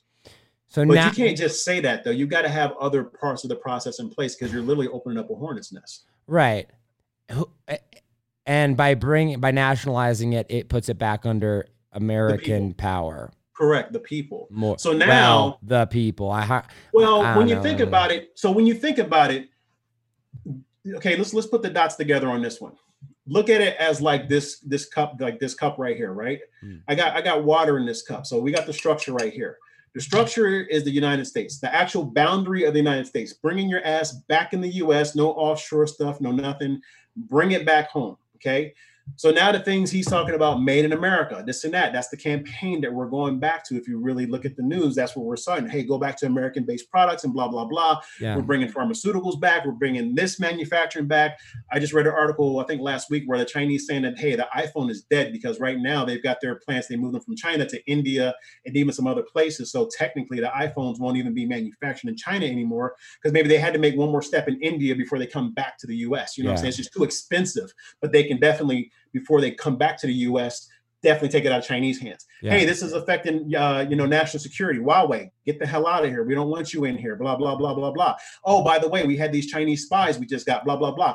Oh, you just burned some of our stuff in Houston because you were stealing intellectual property. Take your asses back to China. What he's saying is we're going to take our intellectual property. We're going to take our companies. We're going to take everything that's American and back that for now up under this currency that he just brought when he renationalized the Federal Reserve. It needs to be backed by something. It just can't be hey, trust me, it's going to be good. Just trust me. But I feel like that's what happened though. And that's why I'm confused because at least in the article that I read or how I understood it, and maybe this is only for a period of time, it was literally like, hey, trust me, we're good on the money. And if we default on it, you have us to back you up. And it's I think so. Well, I think, here's the thing that nobody talks about. And I don't know if this is to be true, but just through what I've seen in my research, I think what he probably did to back that currency up was through our national park system, because that's still federal land when you think about it. We've got a lot of it left. So maybe that's what he used. I hope not. Well, I'm just saying, bro, that's the only thing that the government technically has. That's real estate. He's a real estate guy. I'm just connecting dots. And maybe so. We don't know. But he knows that. But when you think about it, that's his wheelhouse. He knows real estate. Yeah. So, because, and let me get into that as a matter of fact, because I think we're the only country on the planet where you can be a non-American citizen and buy American land. You can't do that in Thailand. You can't do that in Mexico. You can't do that in the world. Yeah. There's other places in the world where I've gone, and if you're not a naturalized citizen, you can't buy or you have an American citizenship. I don't know about that part, but I definitely know like we try to get some land down to Mexico. They're like, you're not Mexican nationals. Get the hell out of here. But hypothetically, if you became a Mexican citizen, you probably could. Correct. 100%. Yeah. You got to be Yeah, that's interesting. And I don't know if that applies to expats, but I guess my point in saying is just that I don't know if he's just going to say, hey, by eminent domain, we're taking back our whole country. So Chinese or wherever else you are, you're not American, leave, and we're going to take I think that would start a war. Do you think if Trump loses that he'll leave gracefully? No. I don't think so either. That kind of worries me. Yeah, it worries me a lot because I definitely know enough patriots where they know for a fact that if he doesn't win, they really strongly believe that the election's rigged and they're ready to go balls out to prove it. So I feel like that's both. Okay. So let's real quick here. No matter who wins, there will be the other side, guaranteed 100%. The other side will say the election was rigged, right? Doesn't matter who. Trump wins, the Democrats are going to say it's rigged. Trump loses, the Republicans are going to say it's rigged. Doesn't matter, right? No. I feel like that if Trump loses, the repercussions of Trump losing are far, far, far greater than if Biden loses. Agreed. Which is not a good thing. I'm not endorsing that, to be very clear. I am all about the peaceful transition of power. I believe there's been voter fraud in the Bush election, the Obama election, the Mitt Romney Obama election. I believe in the Trump Hillary election, I believe there was voter fraud through all of it, right? 100%. Yeah. I do believe in the peaceful transition of power. And if Trump legitimately loses, I do believe that he needs to do that. But I'm afraid he's not going to. And if he doesn't, and he'll pull the card of whatever he pulls, but probably voter fraud, mail-in ballots, blah, blah, blah, blah, blah. I don't understand. Like, Trump is around, like, Trump is here to stay whether he's elected or not, I feel like. I don't see a world that's like where Trump doesn't have incredible power. So, you know what I'm saying? Yeah, here's what I see, bro. What I literally see is that he's actually doing his due diligence. Let me give you an example of that. So I actually worked in the postal system, so I know this part too. There's some crazy shit that goes on behind the scenes. Like I would find mail behind freaking machines that were supposed to sort them. Carriers never sending the mail out. We'd have the inspector generals coming through the mail shop to look at stuff. And I was around the time when they had anthrax going on too. So it got pretty hairy with the terrorist stuff. So right now, a lot of people don't understand that these ballots need to be sent out now to people who cannot vote in November, which is the reasons why he's trying to get the convention done a little bit earlier and the machine's getting pulled out now. So he can be like, hey, look, I did everything in my power to make sure that this election was not rigged. Even when I was out in the Gulf. But couldn't one argue that Trump is rigging it for him by trying to take away high volume mail sorting machines? Like, that doesn't seem very nice. No, because we actually did sorting without the machines. And I know that personally because I did it. So here's my point to you. Okay. When I was out in the Gulf and I had to vote, my votes did not count. Period. Because by the time they got there, the election was already over and they had already called everything. Yeah. So now what makes more sense is if we've got a credit card with a freaking chip, why can't we just do that with our freaking votes? Well, it's a little bit more encrypted. And people, and they're talking about BitChain and all blockchain and all stuff. It just got the patent last week. Yeah, USPS did. Yeah, but my point in saying that is just that if the election is quote unquote rigged, because think about it, bro.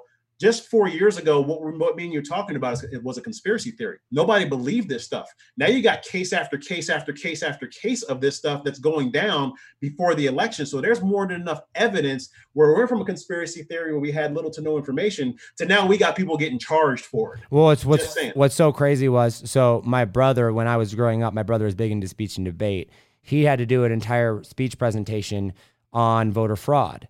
And it was crazy because, I mean, this is all the way back over a decade ago now when he was doing this presentation. And there was like elephants in the San Diego Zoo were voting, dead people were voting, cats were voting, fish were voting, like all these like actual votes. And, you know, I grew up in a more conservative family. So obviously all the voter fraud was for the Democrats, you know, and I think it happens on both sides of the aisle. I want to be very clear, but like, it's crazy to me because there's a lot of people out there that are, I read mainstream media articles all the time that are like, there's no evidence that mail-in ballots will increase voter fraud. And I was like, what are you smoking? Right? Like, I don't know what you're talking about. Put two and two together. Yeah. Hello. Like there's videos of mail carriers just dumping mail in trash cans. Like you said, you know, it goes through even like pretty left-wing TV stations have done like tests where they will mail 100 ballots and they'll see which ones show up and like 93 of them will arrive. And you're like, well, that seems like a pretty high number until you realize, 7%? You know how big of a swing number 7% is in an election? Huge. Like ginormous, right? Like swing an election. And you're like, well, 93% sounds like a pretty good number. I'm like 99%. Like if you got 99% completion rate, that's not still good enough, right? You need an absolute 100. And it bothers me because I don't, like one of the most frustrating things right now for someone like me is I am not a Republican. I am not a Democrat, right? I typically vote Republican, but I'm a libertarian more than anything else. Like I am, 100%, right? I'm like, whatever. If you're a Democrat and you support what I support, like, cool, here's my vote, right? I don't care. I like for example, Tulsi Gabbard, right? I love her. She's awesome, right? From Hawaii, right? I disagree with a lot of stuff, but I'd vote for her, right? But so I'm sitting here and I'm like, I legitimately have no idea where to go to find out information about things like voter fraud and mail-in ballots without it being biased. Because we're to a point now where it is either you are pro-Trump or you are anti-Trump.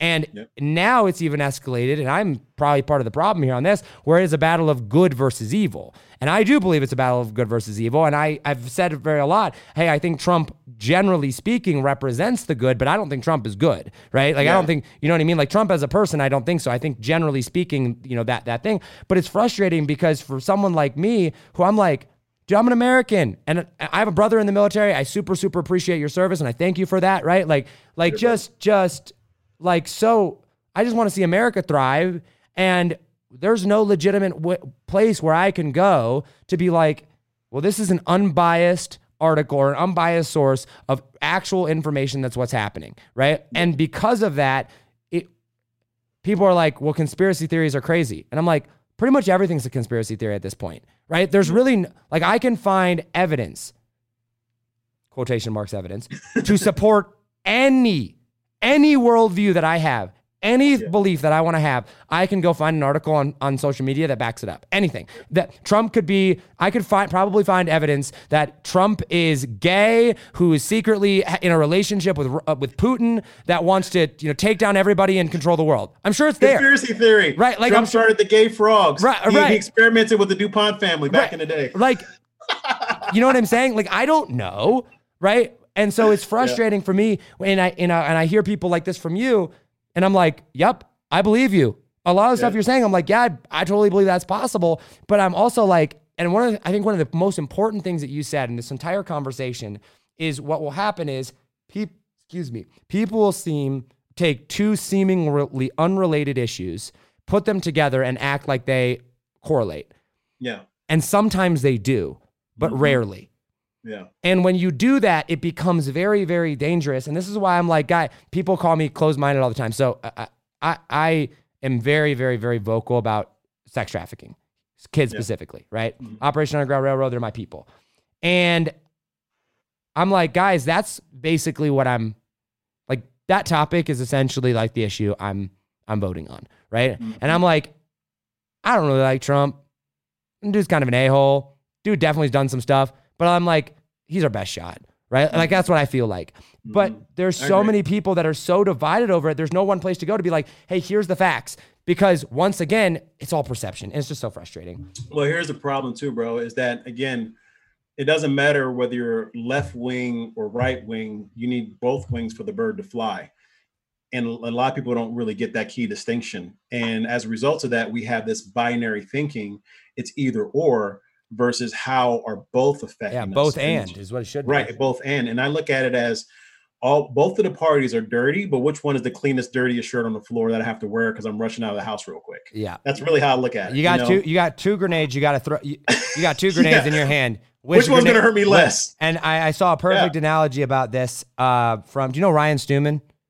The name sounds familiar. Okay, so yeah, big time sales guy or whatever, and he's a big influencer. He goes, let's assume Trump is a racist. Let's just assume, all right? Let's assume he's I don't think he said pedophile, but let's just assume, because I know a lot of people are like, Trump's a pedophile, Biden's a pedophile, we hear both. So let's assume Trump's a pedophile, Trump's a racist, Biden's a pedophile, Biden's a racist. Let's assume that that's the case. Both pedophiles, both racist, both awful people. Are you going to vote for the one that loves America, wants to lower your taxes, wants to give the power back to the people, and has some form of business common sense? Or do you want to give it to the guy that has dementia and you have no idea who's controlling your country, that wants to raise your tax and take away your freedoms? That's the decision at the end of the day that you have to come down to. And it's like, it sucks that is the case. Like, gosh, I so wish there was a different candidate that I could vote for, but there's not. This is what we're dealing with. And so for me, it's like, how do I live the best life that I can? How do I master my mind? How do I make the best life possible and still move forward my agendas that are important to me, regardless of who gets elected? And the thing that's just so stupid, stinking scary to me is that everything that I look at, like, people are not voting for Biden. They're not. There's like a very, very, very, very, very, very, very, very small percentage of people that are like, Biden's exactly who I want in office right now. It's either I want Trump in office or I don't want Trump in office. And that's a very dangerous road to go down, because it's like, I want Trump in office, but you also have to look at the other side. You also have to look at what's being brought there. You might not like Trump, but oh my gosh, you don't even know what you're going to get with the other side, because Biden's not leading the other side. And I lived in Pennsylvania, bro. Like, I didn't like Biden when he was in Pennsylvania. And my family's hardcore Democrat. I didn't like him back then. I don't like him now. Because he's an idiot. I mean, when you really look at it from the dynamics, here's how I look at it from the dynamics, to your point. I just want to be left alone and run my own race. I don't give a shit if that is literally, and Ben Shapiro said that. I freaking love Ben Shapiro. He's kind of a dick sometimes, pardon my language, but like, he just, but like, Ben Shapiro is like, the answer is everybody needs to leave everybody else the F alone. Yeah. Yes. Literally mind your own business. Literally. That's it. That is the secret sauce. And I think if we kept it that simple, everything else will work itself out. But then here's that problem again, where we have the unseen forces from a higher level trying to massage our thinking, and they don't want us to have unsupervised thinking, bro. That's the problem. Yeah, because that's dangerous. People thinking for themselves. God forbid. All right. Last topic here. I want to go down. You're in the military. You saw some stuff. I know you can't talk about anything too much. Yo, aliens real? I'm not asking if we have actual evidence that aliens are real. I'm asking your opinion specifically, based on no data, just opinion. Do you think aliens are real? It's funny you say that. I had a conversation with the gentleman who actually worked at Area 51, Nellis Air Force Base. Crazy. Bro, because we did, like I'm telling you, dude, what I did was freaking crazy in the military, okay? Freaking lit. He said, let me put it to you this way, Fred. There's some stuff that I seen that I can't even explain. And I don't even know whether or not it's from us or from a different world. And this was over 20 years ago. So what I can tell you is that here's my logic behind it. Let's just pretend like you are a Christian or you believe in Adam and Eve. Let's just say there's a minimum of 2 blood types. Why do we have 6 to 8? Why do we have like different, if you look at the history of the planet, if you believe in God or theory or whatever, it doesn't matter. This thing was a ball of fire about 4 billion years ago. Now, why all of a sudden do we have all of these different races, cultures, creeds, and nationalities? Why did the technology change after the crash in Roswell, where we have microwaves and we've got like aluminum foil and all these technologies where we didn't have before? There's always a pivot in time, whether we like it or not. There's always a pivot in time where we have this great exponential doubling of knowledge. I don't know if that's being influenced through an alien, but let me ask you a question. If you believe in Abraham Hicks, her ass is possessed by something. It's a collective. It's one-dimensional. If you believe where the thoughts come from, thoughts are coming not from yourself, they're coming from an outside force. Yeah. Who's to say that force isn't an alien? We only have a certain limited bandwidth of frequency from our vision. How do we know that there's not something outside of that band of frequency?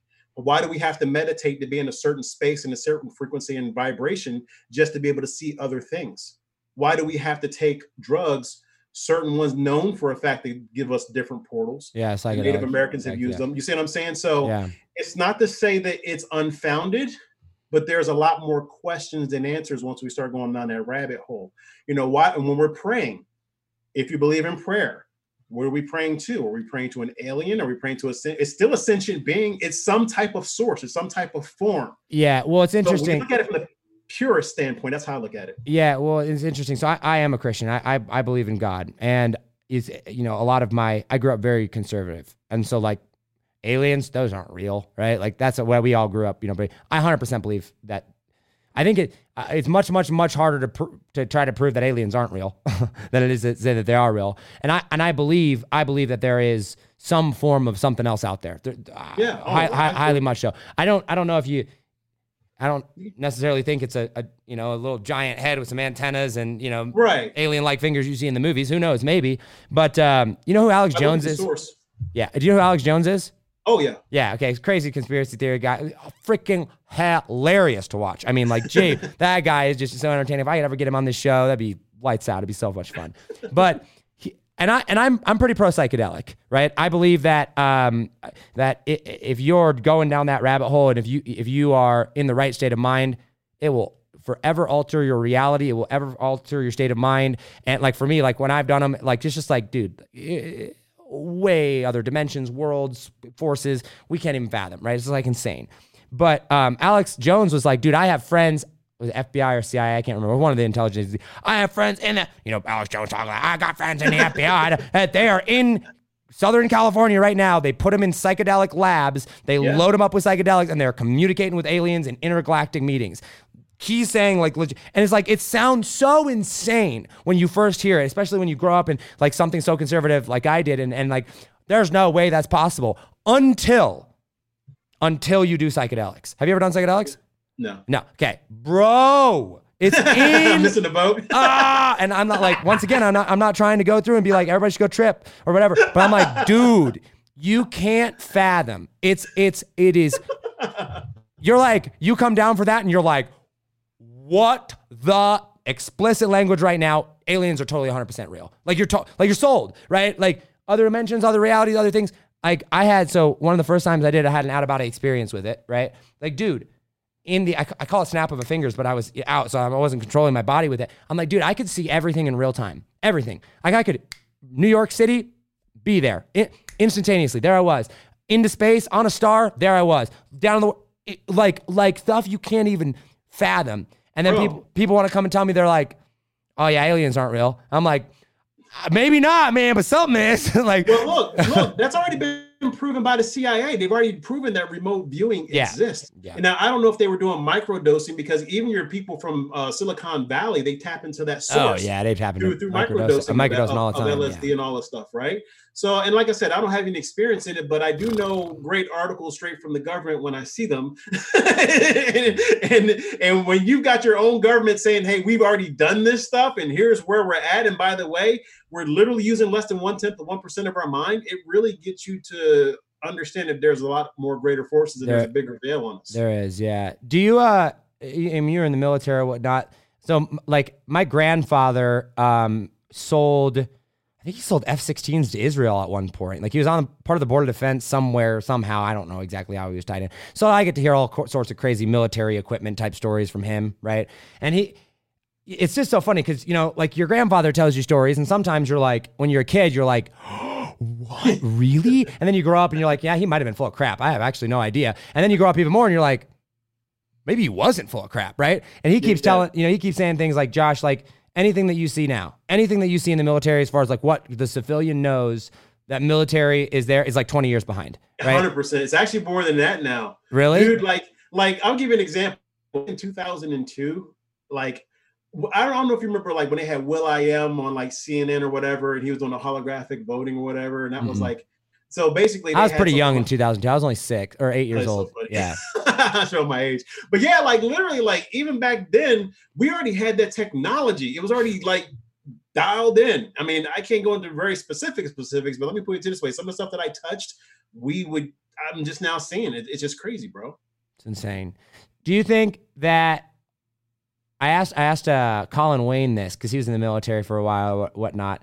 And like, he's like, I can't answer that question because I want to run for office someday. I was like, that's funny. I know. Give it to me. I'll take it. If the whole world went to war, if it's the U.S. versus the world, would we win? Ooh, that's a good question. Okay. Let yes. You're gonna say yeah. Logic behind it. As long, okay, I want to know the logic behind it. As long as like it wasn't a surprise, right? Like if we instigated the war, like we were prepared, it was us versus the world. Why do you think we'd win? Well, we're already in a force and readiness view. So here's the secret. Well, it's not a secret. I have to say that it's not a secret in order to say that it's a secret. But here's the trick. The people, the country that controls the seas controls the world. That's still true. That holds true. So we have the strongest naval system in the world. By like a lot, isn't it? Like it's something insane. By like a lot. Like even crazy. Even with Chinese technology and them coming up right behind us, we still can dominate the seas, okay? The other reasons why is because we still have super duper technology for the nuclear stuff, because a lot of people don't understand for nuclear armament, and the reasons why the Arctic is such a big deal is because if and when they would need to shoot those weapons off, they go across the poles. They don't go straight. So that's why you see so much conflict going on in Alaska, right? So when you're looking at stuff like that, and you're looking at how, even if you go to some of the old UN buildings or some of the places that I went to before, they had strategically, we have still nukes all around the world. It doesn't matter whether they're old or not, or conventional or supersonic or hypersonic, right? The bottom line is, like I said, we still have the most volume as far as a currency for the petrodollar. We still have the most volume of, and Trump even said it, so I can say it, that we've restockpiled our military to the levels better than was when he got there. I was firing technology now that we have that is super antiquated. We got stuff that I still know for a fact exists that we haven't even released yet. And we've got some straight alien technology behind the scenes. That's what Trump keeps alluding to, that we haven't, that the world has never seen. Because he even said it, he's like, we've got technology the world has never ever seen, which is true. Yeah. So some of that alien technology is actually our technology. It's just been repurposed to see if there's even an appetite to start talking about it. That's what people got to understand. Yeah. So like some of the stuff, like we were able to shoot around, like as an example, when I was in the Marines, there was a specific rifle that would actually shoot around the corner. Like literally, if you're in close quarter combat, you can angle it and it would shoot around the corner. Like, or we had like ballistic rounds that can still travel. And I mean, we got a lot of stuff, bro. It's just stupid, crazy stuff. So to answer your question, we still have a lot of technology that civilians will never, ever see. It's no different than an automotive manufacturer. Like you got Porsche, right? Porsche's supposed to be top of the line. Whatever technology that they have done and they find old, they may drop it down to Audi. Whatever's out over there, they may drop it into Volkswagen. So we're like the Volkswagen as far as on the civilian side of receiving end of what's already happened from the higher levels. Does that make sense? Yeah. So that's the reasons why the national security stuff is so important, like we were talking about before, as far as the stewards of this type of technology, because if it gets in the wrong hands, it really is dangerous. However, we can get bits and pieces and remnants of the truth to still know for a fact that we're safe as a sovereign nation, which we technically aren't, that he's working toward again. But more importantly, all of that sovereignty leads up to our own superpower being a real superpower again. Mm. Interesting. Do you think that there's a chance at all? Do you think it's impossible for let's say the United States citizens got super pissed, like we wanted to overthrow the government? Is that even possible? Yeah. You think so? I think so, because let me be careful about how I say this part. You've got less than 1/10 of 1% of the nation's population controlling 99.9% of the other population. Like they were supposed to be our stewards while they had a civic responsibility so that we can live our lives. Does that make sense? Yeah. So because now we're starting to lift up the skirt and we're seeing the hairy legs of the shadow government, we're kind of going, this is some bullshit. Like what happened? Like we got to get this corrected. So that's what you're seeing right now. That's why when I hate when people dramatize it, make it here than what it is. They're like trying to make like this like shadow government, the Hawaii 5-0, like it's all dramatic. It's not as sexy as most people think it is. It's very slow moving. It's very boring. Yeah. And there's a lot of players in the shadows who shouldn't be named. And the reasons why is because they literally hold some of the world's top secrets. Because even for what I did, the hardest thing that you can get is a real asset, like somebody who can actually play both sides of the fence to give you the intelligence that you need. Like human beings are still the greatest asset, even more than artificial intelligence, even more than the internet. You need a certain amount of organic assets, people on the ground, so that you can get the real data. And that's the key distinction I wanted to make. So some people still need to be behind the scenes. Like when the Chinese found out about all of those Americans, they slaughtered them. You know what I'm saying? We got to be careful about a lot of the stuff that some of these whistleblowers are talking about, because there are some people in dangerous situations right now, and they can say one or two words that somebody in the know goes, oh my God, this mission's been compromised. We need to call them and pull them out. Yeah. That's why I was saying certain things that they were talking about before they pulled down a documentary. I'm listening, I'm going, holy shit, like what are they doing right now? Don't do that. Like I'm not in agreement with what's going on. Right, but can't. There's certain things you should not be saying. Yeah, that's crazy. I kind of want to wrap it up, but I definitely also I'm going to ask you this question. And like I also know that you can't answer it, but I'm going to ask you it because I feel like you can answer maybe more than if I don't ask you the question. Okay, fair enough. 9/11. Okay. Inside job set up. We knew it was going to happen or no? Ooh, that's a good question. I'm going to give it to you. Okay, good. I was going to say like no, I'm just going to let you answer that first. No, it's fine. What I can tell you is that you have to stretch people's minds to accept a different reality. It's no different than liberals claiming trash or ugly buildings as art. And you say, that's not art, it's an ugly ass building. so or actually, like an ugly baby. An ugly baby is an ugly baby. You don't go, oh, I like those clothes. No, it's an ugly ass baby. There's a difference. Yeah. So in order for us to stretch the paradigm of new laws and regulations that need to be made, sometimes you have to do other stuff, even if it means to do a form of herd immunity to stretch their mindsets. So let me say that a different way. I think that there's more information, and I'm not playing Captain Obvious. Like I'm not trying to give you information that nobody can research. I'd rather just say it directly. I think certain parts of it was an inside job. The only question is, me personally, that I have is, why are you protecting those assets? That's it. Because there's certain, like when we were doing exercises, everything's pretty much planned out well in advance. That's what I got to tell you. Like there's always, like what you're seeing right now was already planned at least 3 to 5 years out, depending upon the exercise. Like when I worked in the Marines, I worked like for what they call the Marine Corps Marathon. So by the time that marathon happened, we were already planning for the next one already after that one even happened, within hours after they launched. Because that's just, it's so much of an orchestration to get that many people on the same page. That's my point. Yeah. So same thing with 9/11. If that was supposed to be an inside job, they would have had so much orchestration behind the scenes in order for her to pull it off effectively like that. And me personally, I don't have enough information to know what you're asking me, but I can tell you from a high level, that's how the magic trick typically works. I just don't get, like, something just doesn't add up, right? Like, I'm sorry, those buildings, and I'm like, guys, I want to stress this, like, I'm not a super major conspiracy theorist, right? Like, I'm really not.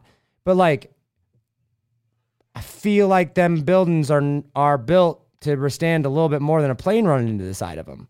Well, yeah. Well, you actually, now we can talk about that part. We do have fire department people talking about all they heard was multiple explosions. Boom, boom, boom, boom, boom, boom, boom. All boom, the boom. way down, like video footage of it all the way down the building. It's like, and even before Donald Trump became president, he did mention that looked like a controlled demolition. And he should know, because that's exactly what he did for a living. You know what I'm saying? Like, no kidding. Well, I'm just, the FBI calls that a clue. Right. You know what I'm saying? Right. So if I look at it from that viewpoint, that's how I like to connect dots. I like to connect dots by what's already out there in public domain that was already considered to be factual. So when you have people on the ground who are firefighters who are designated to save lives, not take away from lives, saying, hey, this is weird, all the way down to the point where you still have molten lava up under the buildings weeks after because there's some type of thermite explosions or whatever. Like what? You know what I'm saying? Like that. And then people are saying that's from like for example, the Beirut explosion that just happened.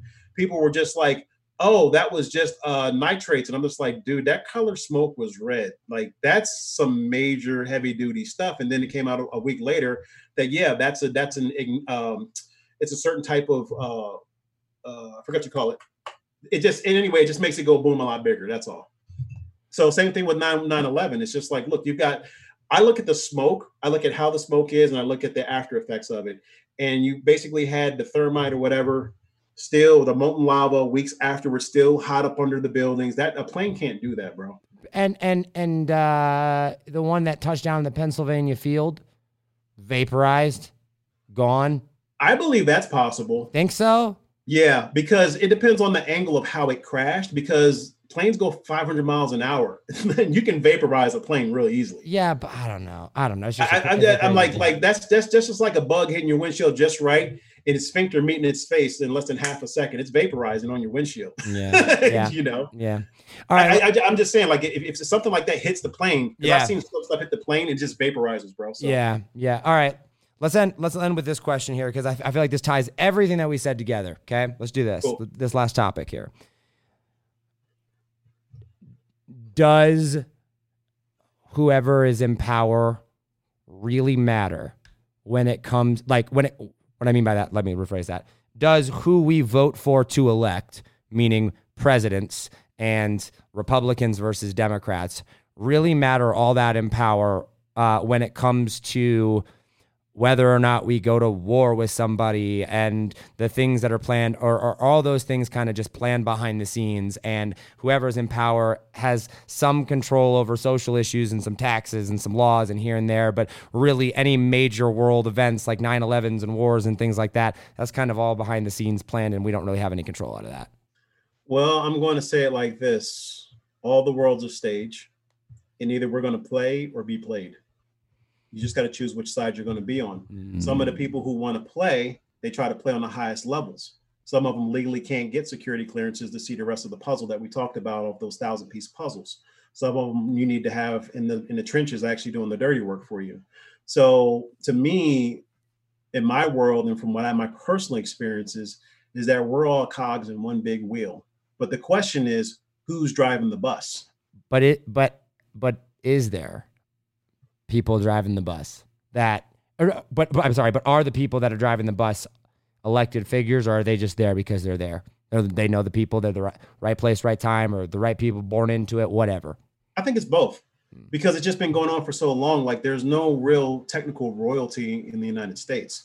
But you can have, like when I was in military, I would see the same family who are military officers. They have a history of that exact same person being in that exact same position, years later. They all know each other. They all have their own cliques. They all have their own networks. They all position each other. And that's how I was able to get into that thing, because one guy couldn't make it, but my friend knew somebody and I got the hook up to get in there. So I saw the world. So in a lot of that stuff, you got to get invited in. I could tell you that story with me because they try to recruit me more than one time. And I'm just like, it's scary, bro. Shit's really scary, dude. So what people got to understand is that this is a real game, and you got to really make a decision as to either if you want to stay, ignorant, meaning not knowing, then just be the best ignorant person you can be. Yeah. Be a simple, humble person. Live a simple guy. But see, I'm more of a thinker anyway, and I've lived in that life. So once you see it, you can't unsee it. And you can't unsee it. It just produces more questions than answers. You can't go back. You can't. So I can tell you from my personal experience, they've tried to recruit me into that world more than once, and I said no. I've never been the type of person where I believe in personally selling my soul or something like that, because that's essentially what you're doing. But at the same time, there's some people who do it and they don't mind paying the price and they want to be the best at it. So fascinating. And what's crazy is we're on a freaking rock flying through space at however many thousands of miles an hour. At any given point, we can just go boom and we're all dead. And look at that. No, Martian, bro. My P-rated space modulator. We tell you what, we think we have so much power here. We Donald Trump, the powers that be, they think they got so much good stuff going for them. And in reality, it's like at any given point, oh, look, there's a meteor. Oh, we're all dead. Here we are. We done. Dude, Fred, what a conversation, man. I appreciate you coming on here. I appreciate you, brother. Thank you so much for what you're doing, man. Yeah, I appreciate it. Thank you. Guys, make sure to subscribe to the podcast, donate to Operation Underground Railroad, save the children. Hit the like button, the love button, share, subscribe. If you're listening on iTunes, send me a message on Instagram. Follow me there as well, at Josh40. Fred, thank you so much for your time. Guys, as always, hustle, hustle, God bless. Do not be afraid to think different, because those of us that think different are going to be the ones that change the world. I love you all, and I'll see you next time. Take it easy, fam. Yo, what's up, guys? You've been listening to the Think Different Theory with myself, Josh 40, which I like to call a new paradigm of thinking. And real quick, I got a question for you. Did you like this episode? If you did, I want to ask a huge favor. See, the biggest thing that helps this podcast grow and that will spread this message of positivity and making the world a better place is if you leave a review, a rating, and subscribe to the podcast. What that does is it basically tells the platforms that this is out on that you like my stuff and that I'm doing something right. So if you could take like 3 seconds out of your day and subscribe, leave a rating and a review, I would be forever grateful for you. Also, I want to hear from you. I want to know your feedback, your ideas, and your questions for future episodes. So be sure to hit me up on Instagram in the DM at Josh40 or via email contact@thinkdifferenttheory.com.